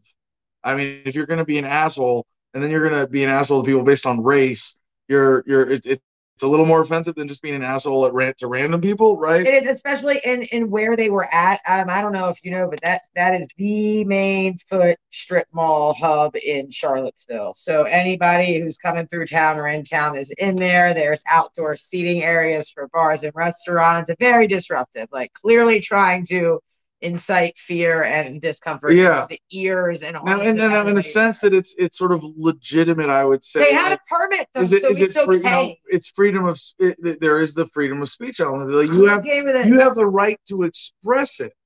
So, like in that sense, I would say that that if you're threatening the violence of, I will defend my property and shoot anybody who comes on my property, that's a threat, right? But it's a legitimate threat. It's a threat that I will do violence in defense if necessary. And then it becomes an argument of, is there an act of aggression here?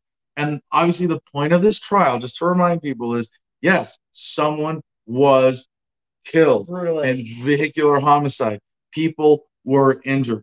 The question is, at what level of connection to that person and that event do you have culpability? Sure. And that's what we're about to hear Cantwell explain in these various charges 1 through 6. And I want to clarify before you go on that you're right. You did come with the intent to terrorize a group of people, but the left does that too. When the left goes to an abortion clinic to we have higher they are standards of going conduct to as libertarians. terrorize women getting abortions. Yeah, we're saying that if you're going to use the word terrorism, if you're going to use the word terrorism with integrity consistently, the government is the biggest terrorist in the world. Yeah. So when the government says, we're going to make cannabis illegal, which means that if you smoke it, we're going to send men with guns after you and women and lock you up and threaten you violence. They want you to be afraid of violence, the threat of violence to achieve their political outcome. That is the very definition of terrorism. The only way they get out of it is saying, well, terrorism is only when a not government actor does it. And it's like, well, okay. Like that makes it ethically okay? No, it's not like magically okay because government does that would be co-signing on Pharaoh. So we as libertarians are taking an inclusive concept of terrorism in the sense that a politician who goes, I want weed to be illegal, and I want every cop in Texas to be able to pull everybody over and give you an anal cavity search if they smell weed on you. To me, that's terrorism. Absolutely. So anybody who's in that category is committing terrorism. Now, racially motivated terrorism, yeah, that's how this is different. And well, yeah, obviously it's different in that it's Nazism. It's honest National Socialism as opposed to pretend not dishonest National Socialism when it's Republican or Democrat. Government lie, and we proved it to be a lie in court, which is why they were unable to find us liable on those top 2 counts. Okay. The counts 5 and 6 were only against James Fields. Okay, James Fields is the guy who crashed his car, and he pleaded guilty. It's important to note James Fields went to trial, pleaded not guilty in the city of Charlottesville. He was found guilty nonetheless, and he was sentenced to life plus 419 years. Okay. Right. Then the federal government said, we're going to charge you with a hate crime murder. We're going to kill you if we find you guilty, or you can plead guilty and you can spend the rest of your life in prison without the possibility of release. Right. And so not wanting to die and realizing that he was going to spend the rest of his life in prison anyway, Mr. Fields pleaded guilty to the murder charge. Mm-hmm. He is sentenced to life without the possibility of release. And if he contradicts the terms of his plea agreement, the federal government will revoke the terms of his plea, but keep the guilty plea. In other words, if he says, I didn't do it, they'll kill him. Okay? So right. James Fields was unable to testify in his own defense. Okay? So if he makes exculpatory statements, if he says, I didn't mean to hurt anybody, they'll kill him. Now, Christopher, just quick question in the Fields case of this, or his dimension of this. If he doesn't have any money, if he's indigent, he's in jail for life. Does he have any even motivation to defend himself in a civil suit like this, or does he have some other funds or other motivation?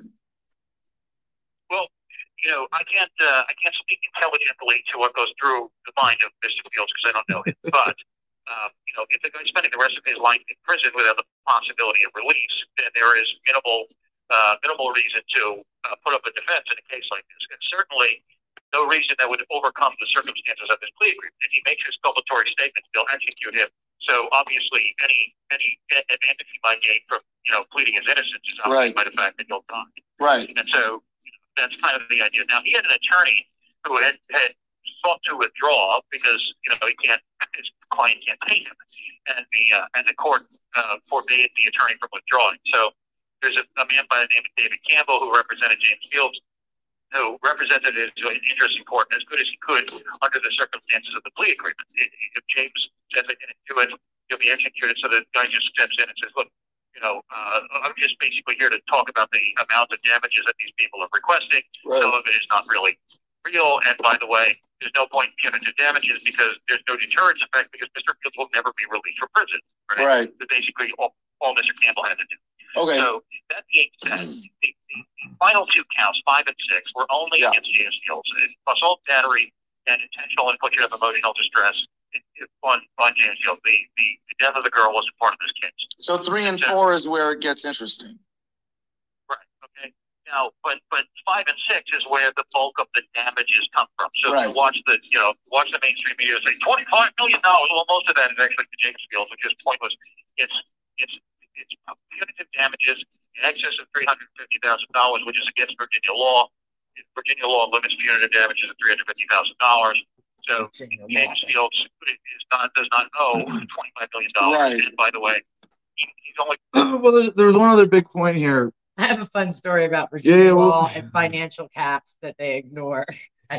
Well, in this case, it's almost all irrelevant. And I did get to ask Cantwell the question: would you just accept, for example, Joey, if the government said right now, like, you owe us $1 million, bitch. Any money, tell you, right? But I'm not going to make that. Any money that you ever have in a bank account, we're just going to take. You'd be like, okay, well, I guess I don't get to use bank accounts, right? That's fine. Yeah. And that is limiting in some ways. It's also liberating in some ways. It is. It kind of makes you pirating. That's basically what they'd be condemning Cantwell to. And in a lot of these groups, like the groups, they just came in partially. They're just going to declare bankruptcy and disappear if they don't bother to fight. It is a slap on the wrist if you think about it. Like nobody. No, but it's like a lifetime probation. Like you don't have access to the banking system anymore. Ever, yeah. Yeah, and it's just in your own name. But there's a lot of people who live that way. Custodial parent that is stuck in the child support system. So right, that's the stories of Virginia law. No, we're not getting into that side. No, there's millions of. This is what the government does to people.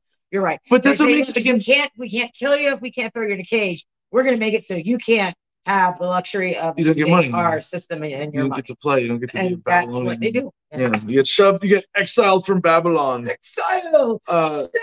Shame. But see, that's to my point, is that the legal system and the news, the mainstream media's cherry picking of stories, has become just so much bread and circuses. I'm afraid it's too good of a show. It's very effective. It's like everybody.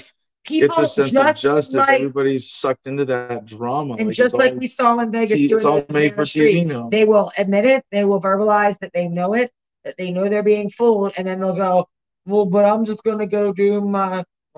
That was some of the most fun interviews. And that's the general sense. I think people, they don't know what to do. They need to be empowered. All right, back to Christopher. He's only going to be on the hook for $350,000 anyway, so it's stupid. It's a lie. 4 and 5. Well, hold on, Chris. I mean, I would say, and I think you would acknowledge that if it doesn't have that rational explanation, it's because it's some kind of political posture. Well, it's exactly what it is, right? Okay. These people, the lawyers who did this, one of the lawyers, Roberta Kaplan, literally worked for Andrew Cuomo and had to resign from the head of some feminist organization. She was caught defaming his accusers in that sexual assault scandal. Okay, that's what these people are. They're Democrat Party apparatchiks, and so that's who's doing this, and they're doing it because they want to be able to use these things against their political opponents. Right? So it has nothing to do with the truth, and that was made painfully obvious throughout the course of the trial. The things that they objected to, stuff like that, trying to prevent the jury from knowing what happened, and so. That's the motivation for the entire thing, and every victory they claim is basically it's all narrative, okay? But they lost the narrative because they didn't get counts 1 and 2, right? So count 3 is civil conspiracy, and the idea behind that is there's an allegation that we conspired to break any one of like half a dozen Virginia state laws, which includes like false imprisonment and assault and battery and stuff like this. It actually has no racial connotation to it whatsoever. Okay. And then count 4 is just like ethnic harassment or something like that. Okay. And so, and interestingly, what they did was they asked the court a question during the deliberations about count 3, and they said, "Can we decide who punitive damages, what plaintiff's punitive damages will go through?"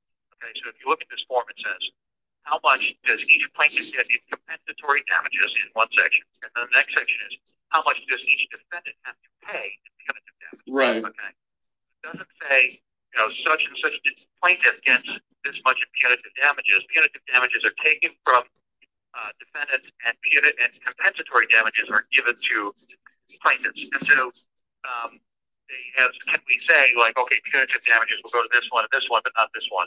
And the judge said no, but punitive damages will only be shared among plaintiffs who get compensatory damages. Does that make sense?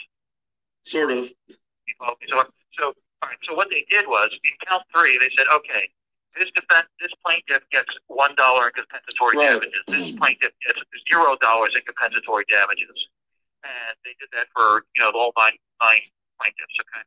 Right. And then they said for each defendant, each individual defendant gets $500,000 in punitive damages, and each organizational defendant gets $1 million in punitive damages. Right. Well, the people that they gave $0 in compensatory damages to in count 3 get nothing from the punitive damages. And that's important to know because they denied Elizabeth Sines and Seth Wistfully any resources to do with that count. And that's worthy of note because I completely destroyed these people on the stand. Like Seth Wistfully is like a fake priest who came in and testified that he was all psychologically. So you're saying that the symbolic judgments of $1 and the judgments of $0 were the jury deciding in your favor as a victory that their damages were not legitimate. Is that correct? So it's hard for me to say that it's a victory when the court says I owe $700,000. Right. No, I just mean on this count with this element. Is that how you interpret? There's an element. The jury sent a message, which is these plaintiffs are liars, and we're not going to give them rewards for lying. Okay. That they realized that I exposed these people. I personally exposed them as complete frauds on the stand, and the jury reflected that in their verdict, which I take as a personal victory in a sense. So that's a little bit of a silver lining for me. In count 4, there's some confusion, and I think this will be the subject of some dispute because count 4 is where they lumped in everybody's compensatory damages, and then they said everybody owes $200,000 or whatever on top. Right. Okay, so this is where $700,000 is. In count 3, they want me to pay $500,000 in punitive, and in count 4, they want me to pay $200,000 in punitive. Okay.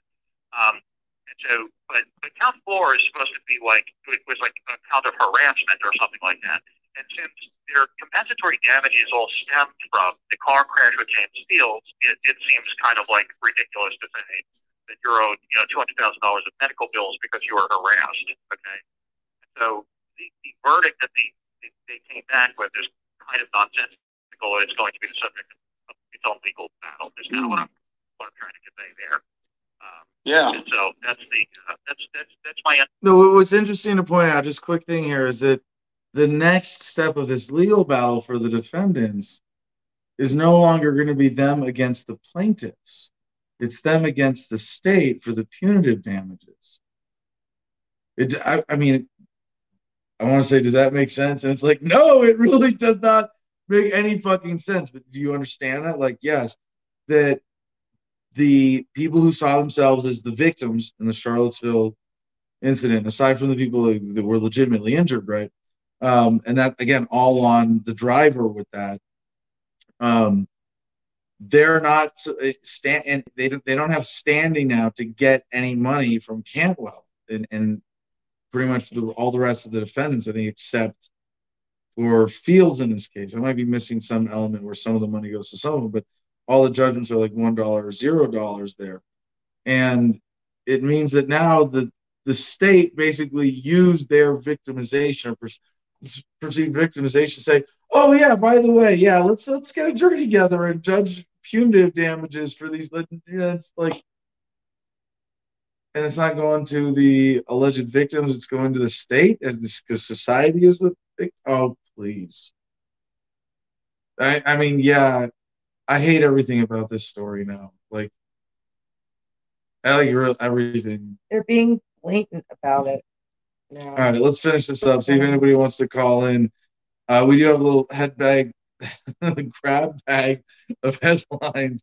We have a bag of heads. Yeah, a head bag. Bag of heads. No, a head bag that you put over some when you're putting a bag over someone's head to drag them to a black site. Yeah, we have it's a hood. Yeah. Back to Cantwell. I'll go back to smoking and shut up.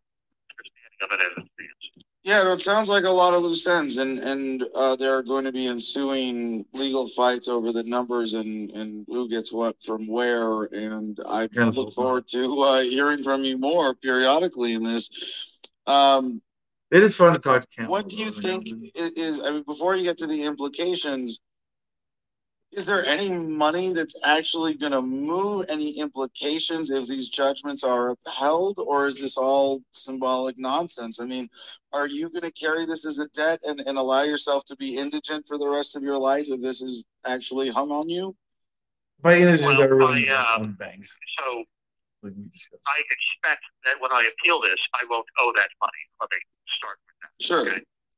Just to win. Most of the debt. First thing I'm going to do is I have to file a motion to see those punitive damages fixed. Okay. There's a due process problem with the amounts that I'm being held liable for as it stands. Right. Once that amount is set at something that the law actually allows for, and then we litigate whether I actually owe it. After all of that, then I must decide, how I'm going to arrange my financial life. And for me to say that on the phone with you right now would completely be disadvantageous. And so that is you can only close legal avenues. I'll tell you this. It crossed my mind early in the process to just default on this lawsuit because I haven't been given much reason to have faith in federal courts. Right. And I decided to fight it both because of the principle of the thing and because I didn't want to live my life in this trying to hide everything in cryptocurrency and be putting LLCs in other people's names and nonsense like this. I don't want to live that life. Okay, so Mr. Cantwell, we've only got a couple minutes. If you don't mind me asking to jump ahead here a little bit, what the loss that this decision represents, what I am most concerned with is the chilling effect if it sets a standard of liability for you organized an event and said things we don't like that inspired people to do things that were legitimately criminal and cause damages. And it's that illegitimate extension of liability. Is that part of this? Is that the loss here, or what significance do you see in it? That is the purpose of it. Whether it succeeds in that or not is another question. Okay. I think that there's some truly terrifying implications of here, well beyond the question of freedom of speech generally. There's a Virginia for you. There's a. The last thing I want to say, we'll let Brad decide. I just thought to connect this to the January 6th thing. If Trump's not guilty, how are these people found guilty? They didn't make any more steps in creating this violence than Trump did. I mean, you could argue that Trump did more by guiding those people over there. I still don't. You bring Trump into it. I thought I couldn't hate this story anymore. But I just, if you want apples to oranges in it, right? Like apples, there's so many, There's so many comparisons possible there. But my point is, at some point, Cantwell is a smart and gutsy dude. He's in jail right now. He's going to get out, and this is still going to be hanging over his head. Forever. When he's getting out in a couple of years or a year or two, something like that. For the online threats. It's less than 5 years, something like that he's doing for that. He's going to get out at some point. And even if he's not out, he's able to speak effectively from inside. He has enough committed supporters who believe in him or his message. And I mean, I guess he has me as someone who's like, I believe he's going to be interesting and relevant, and it's going to be worth using him as a foil and to debate against him on things. But I hope he figures out a way to somehow turn himself into the prodigal son of America somehow, or the libertarian movement, or of from Nazism to anti-Nazism, that he's going to be able to pull off some epic redeeming transformation. All right, that's the last thing. Ongoing effort that is shared amongst the most powerful elements of our society to suppress a political movement. Okay? That political movement has its roots in mankind's nature, and it will not for long be suppressed. And name that movement. Which movement exactly are you referring to with that statement? I would say the right more broadly, but ethno-nationalism specifically. Okay. Thank you. And so I would say that's so interesting. They have their roots in the nature of the animal that is man, and you cannot for long suppress it. And so the question becomes, how will these things be expressed, and at what cost, right? because if you say that people cannot lawfully and peacefully hold a demonstration, if you deny men the protection of law and then hold them responsible for the consequences of that deprivation, something will give at some point, and the question is what and at what cost. And that remains to be seen. And I do not feel very good about contemplating the consequences. All right. Well, take the last seconds, whatever you want to say, sir. Send me money, JLATF.com, and keep an eye on everything because this is far from over. The saga continues, ladies and gentlemen, and I look forward to staying in the fight. All right. Well, we will be following it, and I look forward to hearing from you again. Thanks a lot, pal. Take care. Thank you. Thank you for using Securus. Yeah. I mean, that's what I wanted. That's the bait. The ethnostatism. I want to debate that. That's the bait that he represents for me. I'll wait till he's out or I get to sort of debate him directly, and maybe we'll have that. We debate each other. But we did that. Like, that was when I debated him in Florida and beat him arm wrestling. I'm so proud of that. It's like a goofy little thing I'm proud of because he's like 2 or 3 inches taller than me, and I think he was on meth and steroids at the time. He was a big dude, and like made me look small. But I beat him arm wrestling, left-handed and right-handed, so that was pretty fun. And it was like, yeah, remember that time the Cried Nazi got beaten by a Jew arm wrestling twice in a row? Yeah, that was fun. All right, enough bragging about that. Do we have any comments we got to get to before our critical headlines for the week there? No callers? Oh, no callers. We have some comments in the Producers Club. I'm watching that. You're watching the conversations there. Couple I wanted to skim on talking about COVID stuff. It feels, and I hate to say feels, but it's starting to seem like the COVID narrative is, I can't tell if it's fading into the background or falling apart. But it's some combination of that. Top headline on Drudge Report today, even in highly vaccinated New England, hospitals suffering. And you go, even? And at some point, the disconnect in the mainstream media language about this is just overwhelming. Hospitalization set record again in Minnesota. It's like, well, if it didn't work the first time, why are we doing it again? Denver renews mask mandate. Germany most full lockdown shot mandate. Italy to restrict unjabbed. Ron Paul had a tweet today yesterday that Austria had just said, we're going to start restricting the freedoms of the unvaxxed. Oh, and then, never mind, not the unvaxxed. Everybody. Oh, it's everybody locked down now. Fauci says changing definition of fully vaxxed to include boosters is on the table. Oh, we'll just change the definition of words. This has like a weird dystopian 1984 element, except I'm still hopeful. I don't see it like run as much as I see things like running away, getting worse. I'm still very hopeful. I see the opportunities for building something, society surviving and thriving outside of Babylon, better than ever before. A couple other headlines on COVID. New COVID variant with 32 horrific mutations, most evolved strain ever. Ooh. Ooh. Be afraid, be very afraid. It's the Moo variant. No, we're on something else. We're past Moo. The next headline, I don't even know what this means. America's pandemic star loses some luster. I don't even think, was it Fauci? I don't care. New Zealand to keep borders closed another 5 months. They're going to be like, there is a reckoning on the horizon one way or another. I don't know if it's, one of the great libertarian fallacies in looking at historical events like this is expecting a moment of relief or release or revolution or some distinct moment, and we usually end up being denied that satisfaction. Like cannabis, did we get to have a party when, like, by the time cannabis is legal at the federal level, it won't be a big deal because most states will have already legalized it.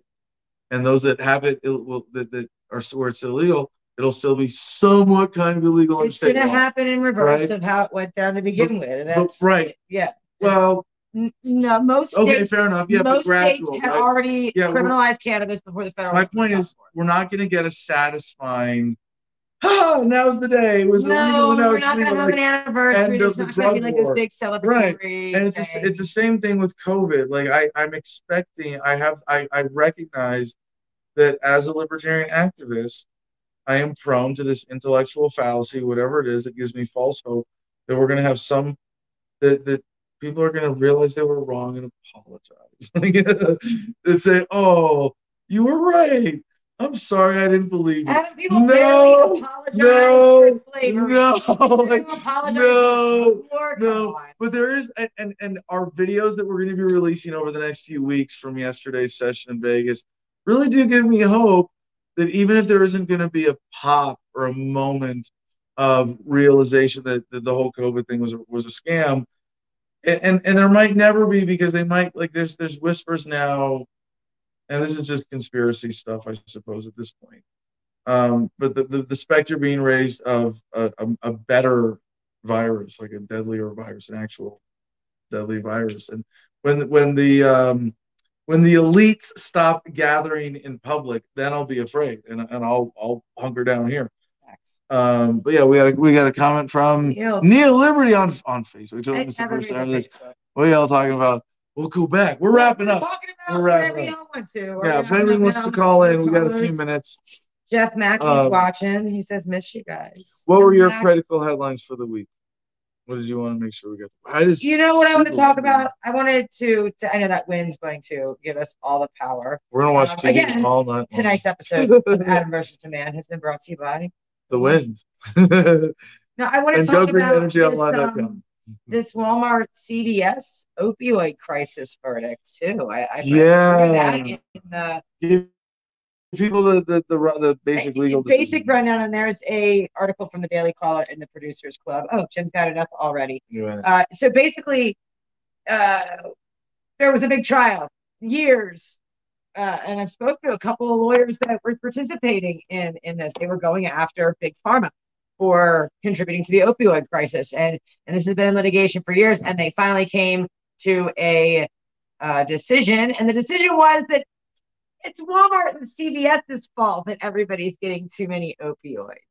So it's not the doctors prescribing it. It's not the government that's literally, mandating regulations to make it easier to get to them. It's not the pharmaceutical companies that are actually manufacturing them, lobbying within the government, throwing all sorts of money so that their drugs can get out there. Clearly, it's the people that are simply filling the prescriptions for all of those other people before me. And obviously, I'm being sarcastic. I'm so blown away by this verdict. And not really, because it's the people on trial were the people sitting behind the judge's bench in this case. Right. Well, so there are a couple things that I think are important observations, analyses in this. One is that this is a fight among corporate conglomerate powers, right? You could say it's big pharma versus big retail, right? And they just were able to pass the buck of liability on to big retail that's doing pharmacies, the actual retail distribution. And by the way, the whole thing is like, and this is a jury thing too. Like, let's back up in time now. This was manipulation of a jury. This was a jury trial, and I don't. Who cares? That's just how they rubber stamp it. That's just look. It's legitimate that we did it this way. I know it's not.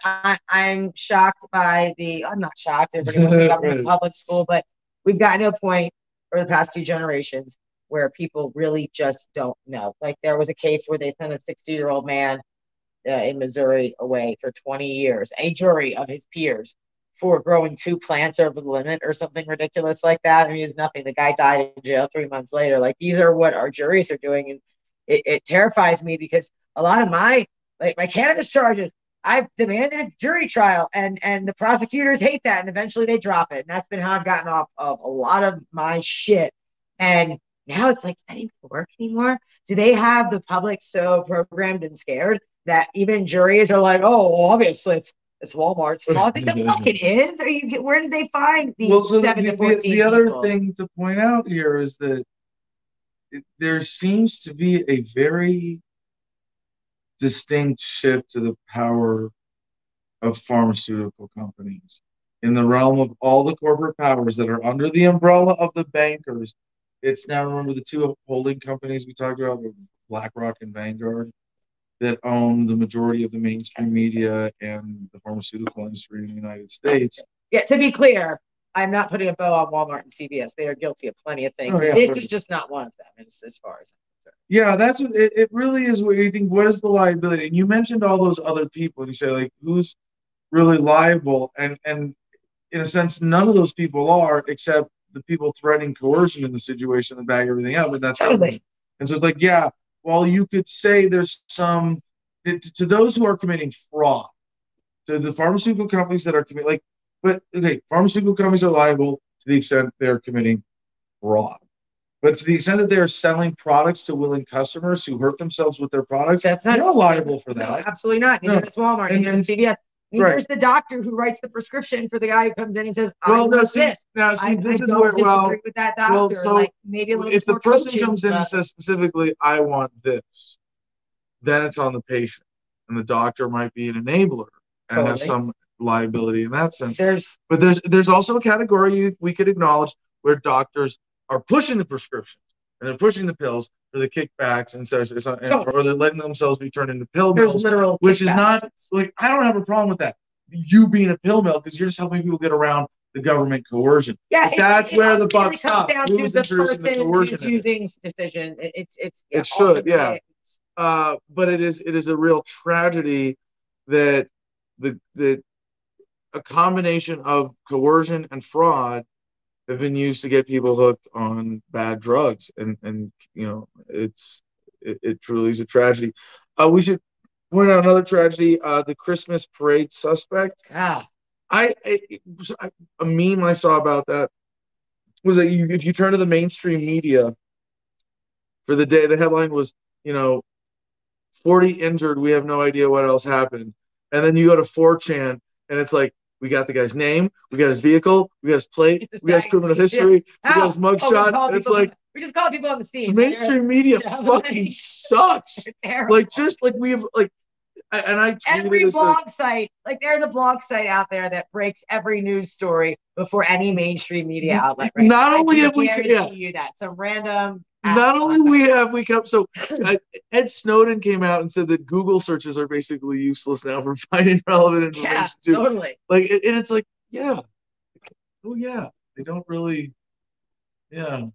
If you Google that, it's only because like I usually use DuckDuckGo, or I know that like Google's going to give me the results. Start there. But it's like it's a corporate phone book now. Yeah. Google has become the corporate phone book of the internet. I think that's a rough summary of Snowden's point. But then also, the point I made on Twitter was, we've come to this weird point where you know something is true or how do you tell if a conspiracy is true? Is if government is actively denying it. If they're actively denying it, if they're not doing it, they're going to be doing it in 6 months.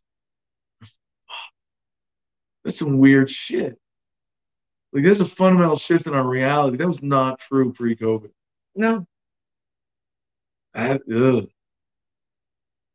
Where was I bringing that back to? The fact that independent media had names and license plates of the parade.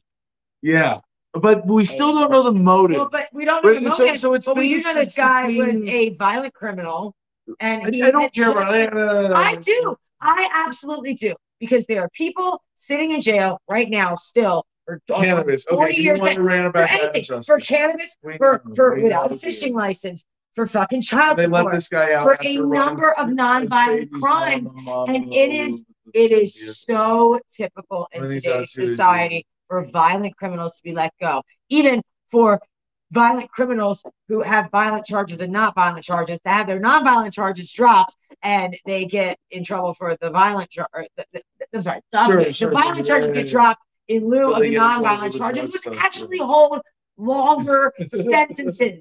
This doesn't make sense and I don't know why the world isn't screaming about this. Because 5 people die, and they're looking at the motive.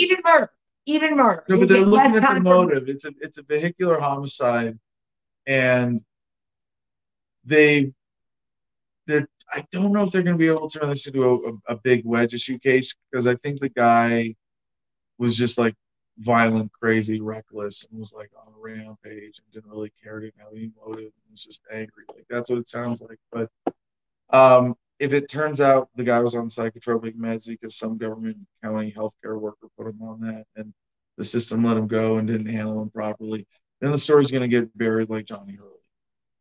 And with that, while we bring up Ed for our ombudsman segment, I want to show off our new Leave Babylon dog food regime. Can we do that here? Like we can. On the air? We totally can. I'm so proud of this. Yes. We decided to, in an attempt to stop being so dependent on Babylon, stop feeding our dogs the processed gross kibble that God knows what's in there. I mean, they say it now, but again, it's a government agency claiming this. So in lieu of processed gross kibble, we've decided that all the extra rice and beans and vegetables and meat, because Adam doesn't eat meat. I barely eat meat, chicken, eggs. We're feeding it to the dogs, and Adam's getting it ready right now. Should I take the camera over? No, they should I flip? Yeah, put Adam back up. Yeah, flip us, Jim. There we go.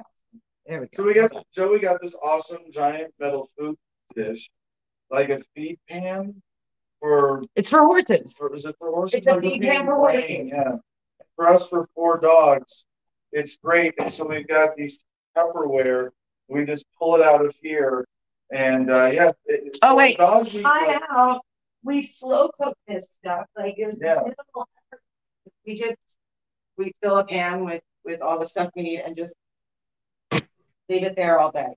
That's the amount of prep. It's pretty incredible. Our dogs are eating like kings and queens and dukes and yeah.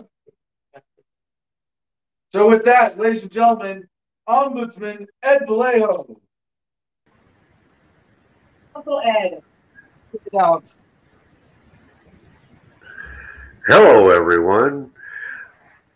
I've been watching the show rather intently and trying to catch anything that just didn't seem right. And I'll tell you what, Adam is pretty spot on this week. I mean, I have no arguments whatsoever with anything that he has conjectured. I'm trying to ignore a lot of stuff that's coming across the airwaves because I'm fed up with it all. You know, the less that it affects me, the less I want to hear about it, really. We have so much going on. We're trying to create a veteran service organization to stop guys from killing themselves over all of this bullshit that's thrown at them that they're having a hard time trying to discern what's the truth and what isn't. I mean, the biggest problem we have right now is there are too many people out there that trust commercial television. Okay?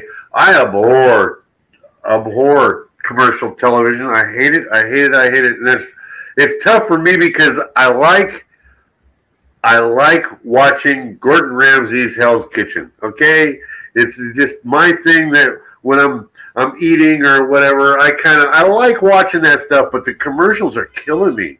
It's getting to the point where I can't handle it. I gave up commercial television a couple of years ago, and I was so glad. I really was. One note on that point: it was a big deal for me years ago, and I've never looked back.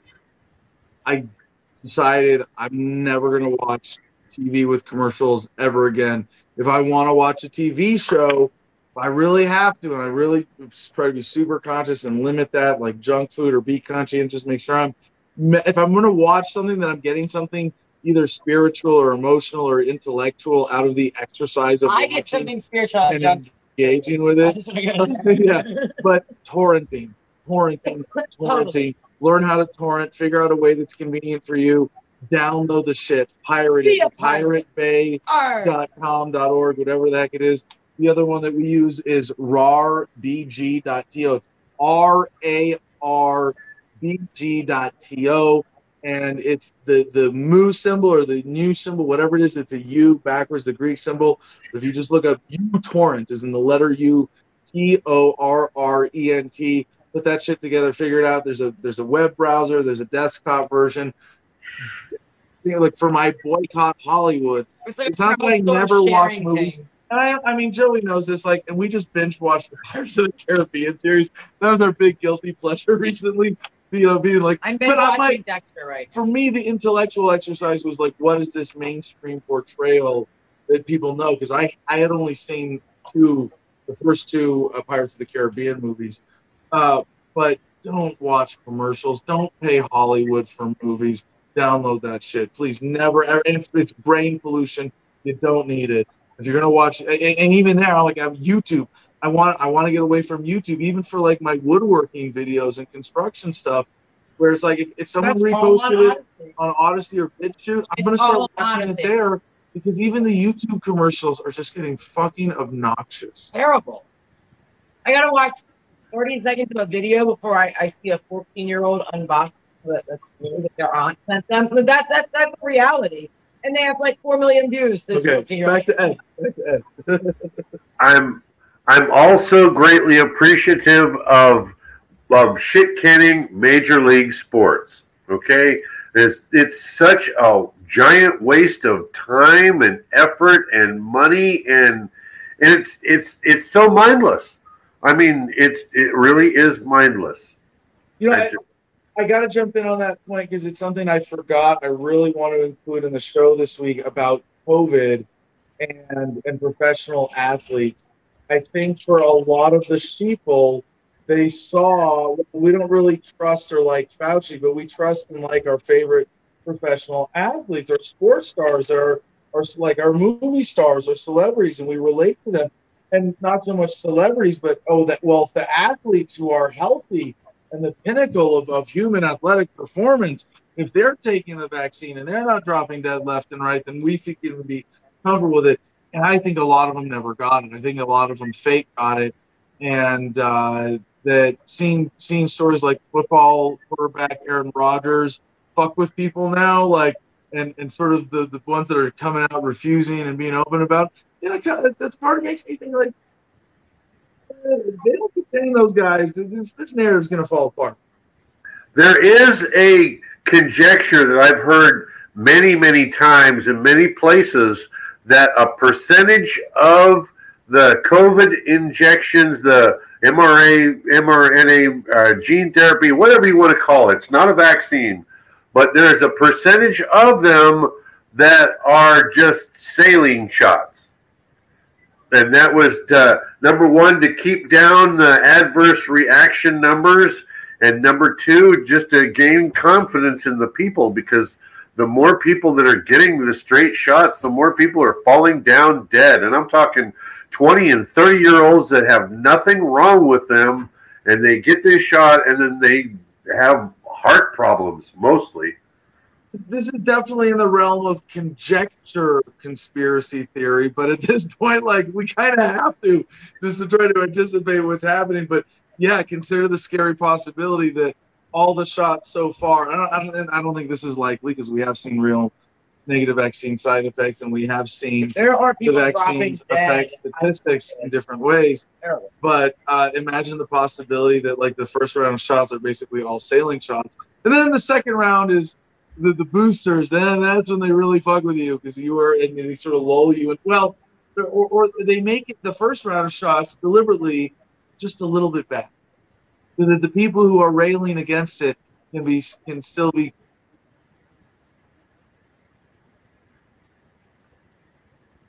Adam froze on me.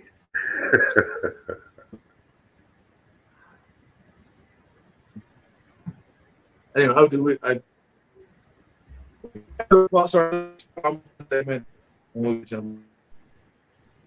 Max headroom.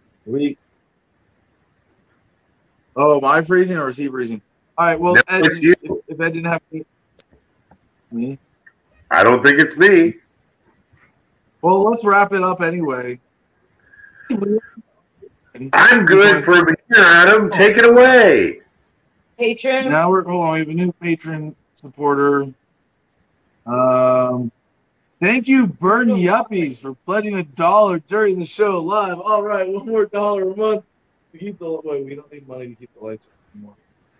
All right, with that, let's get Jim up here for one more round in producer notes. Snoop Dogg and Jim Freedom to the stage, please. Joey. Snoop Dogg to the stage, please. Oh, less government, more freedom. That's what Ed is sharing there. And yes. My. Every day. Smoke weed every day. Smoke weed every day.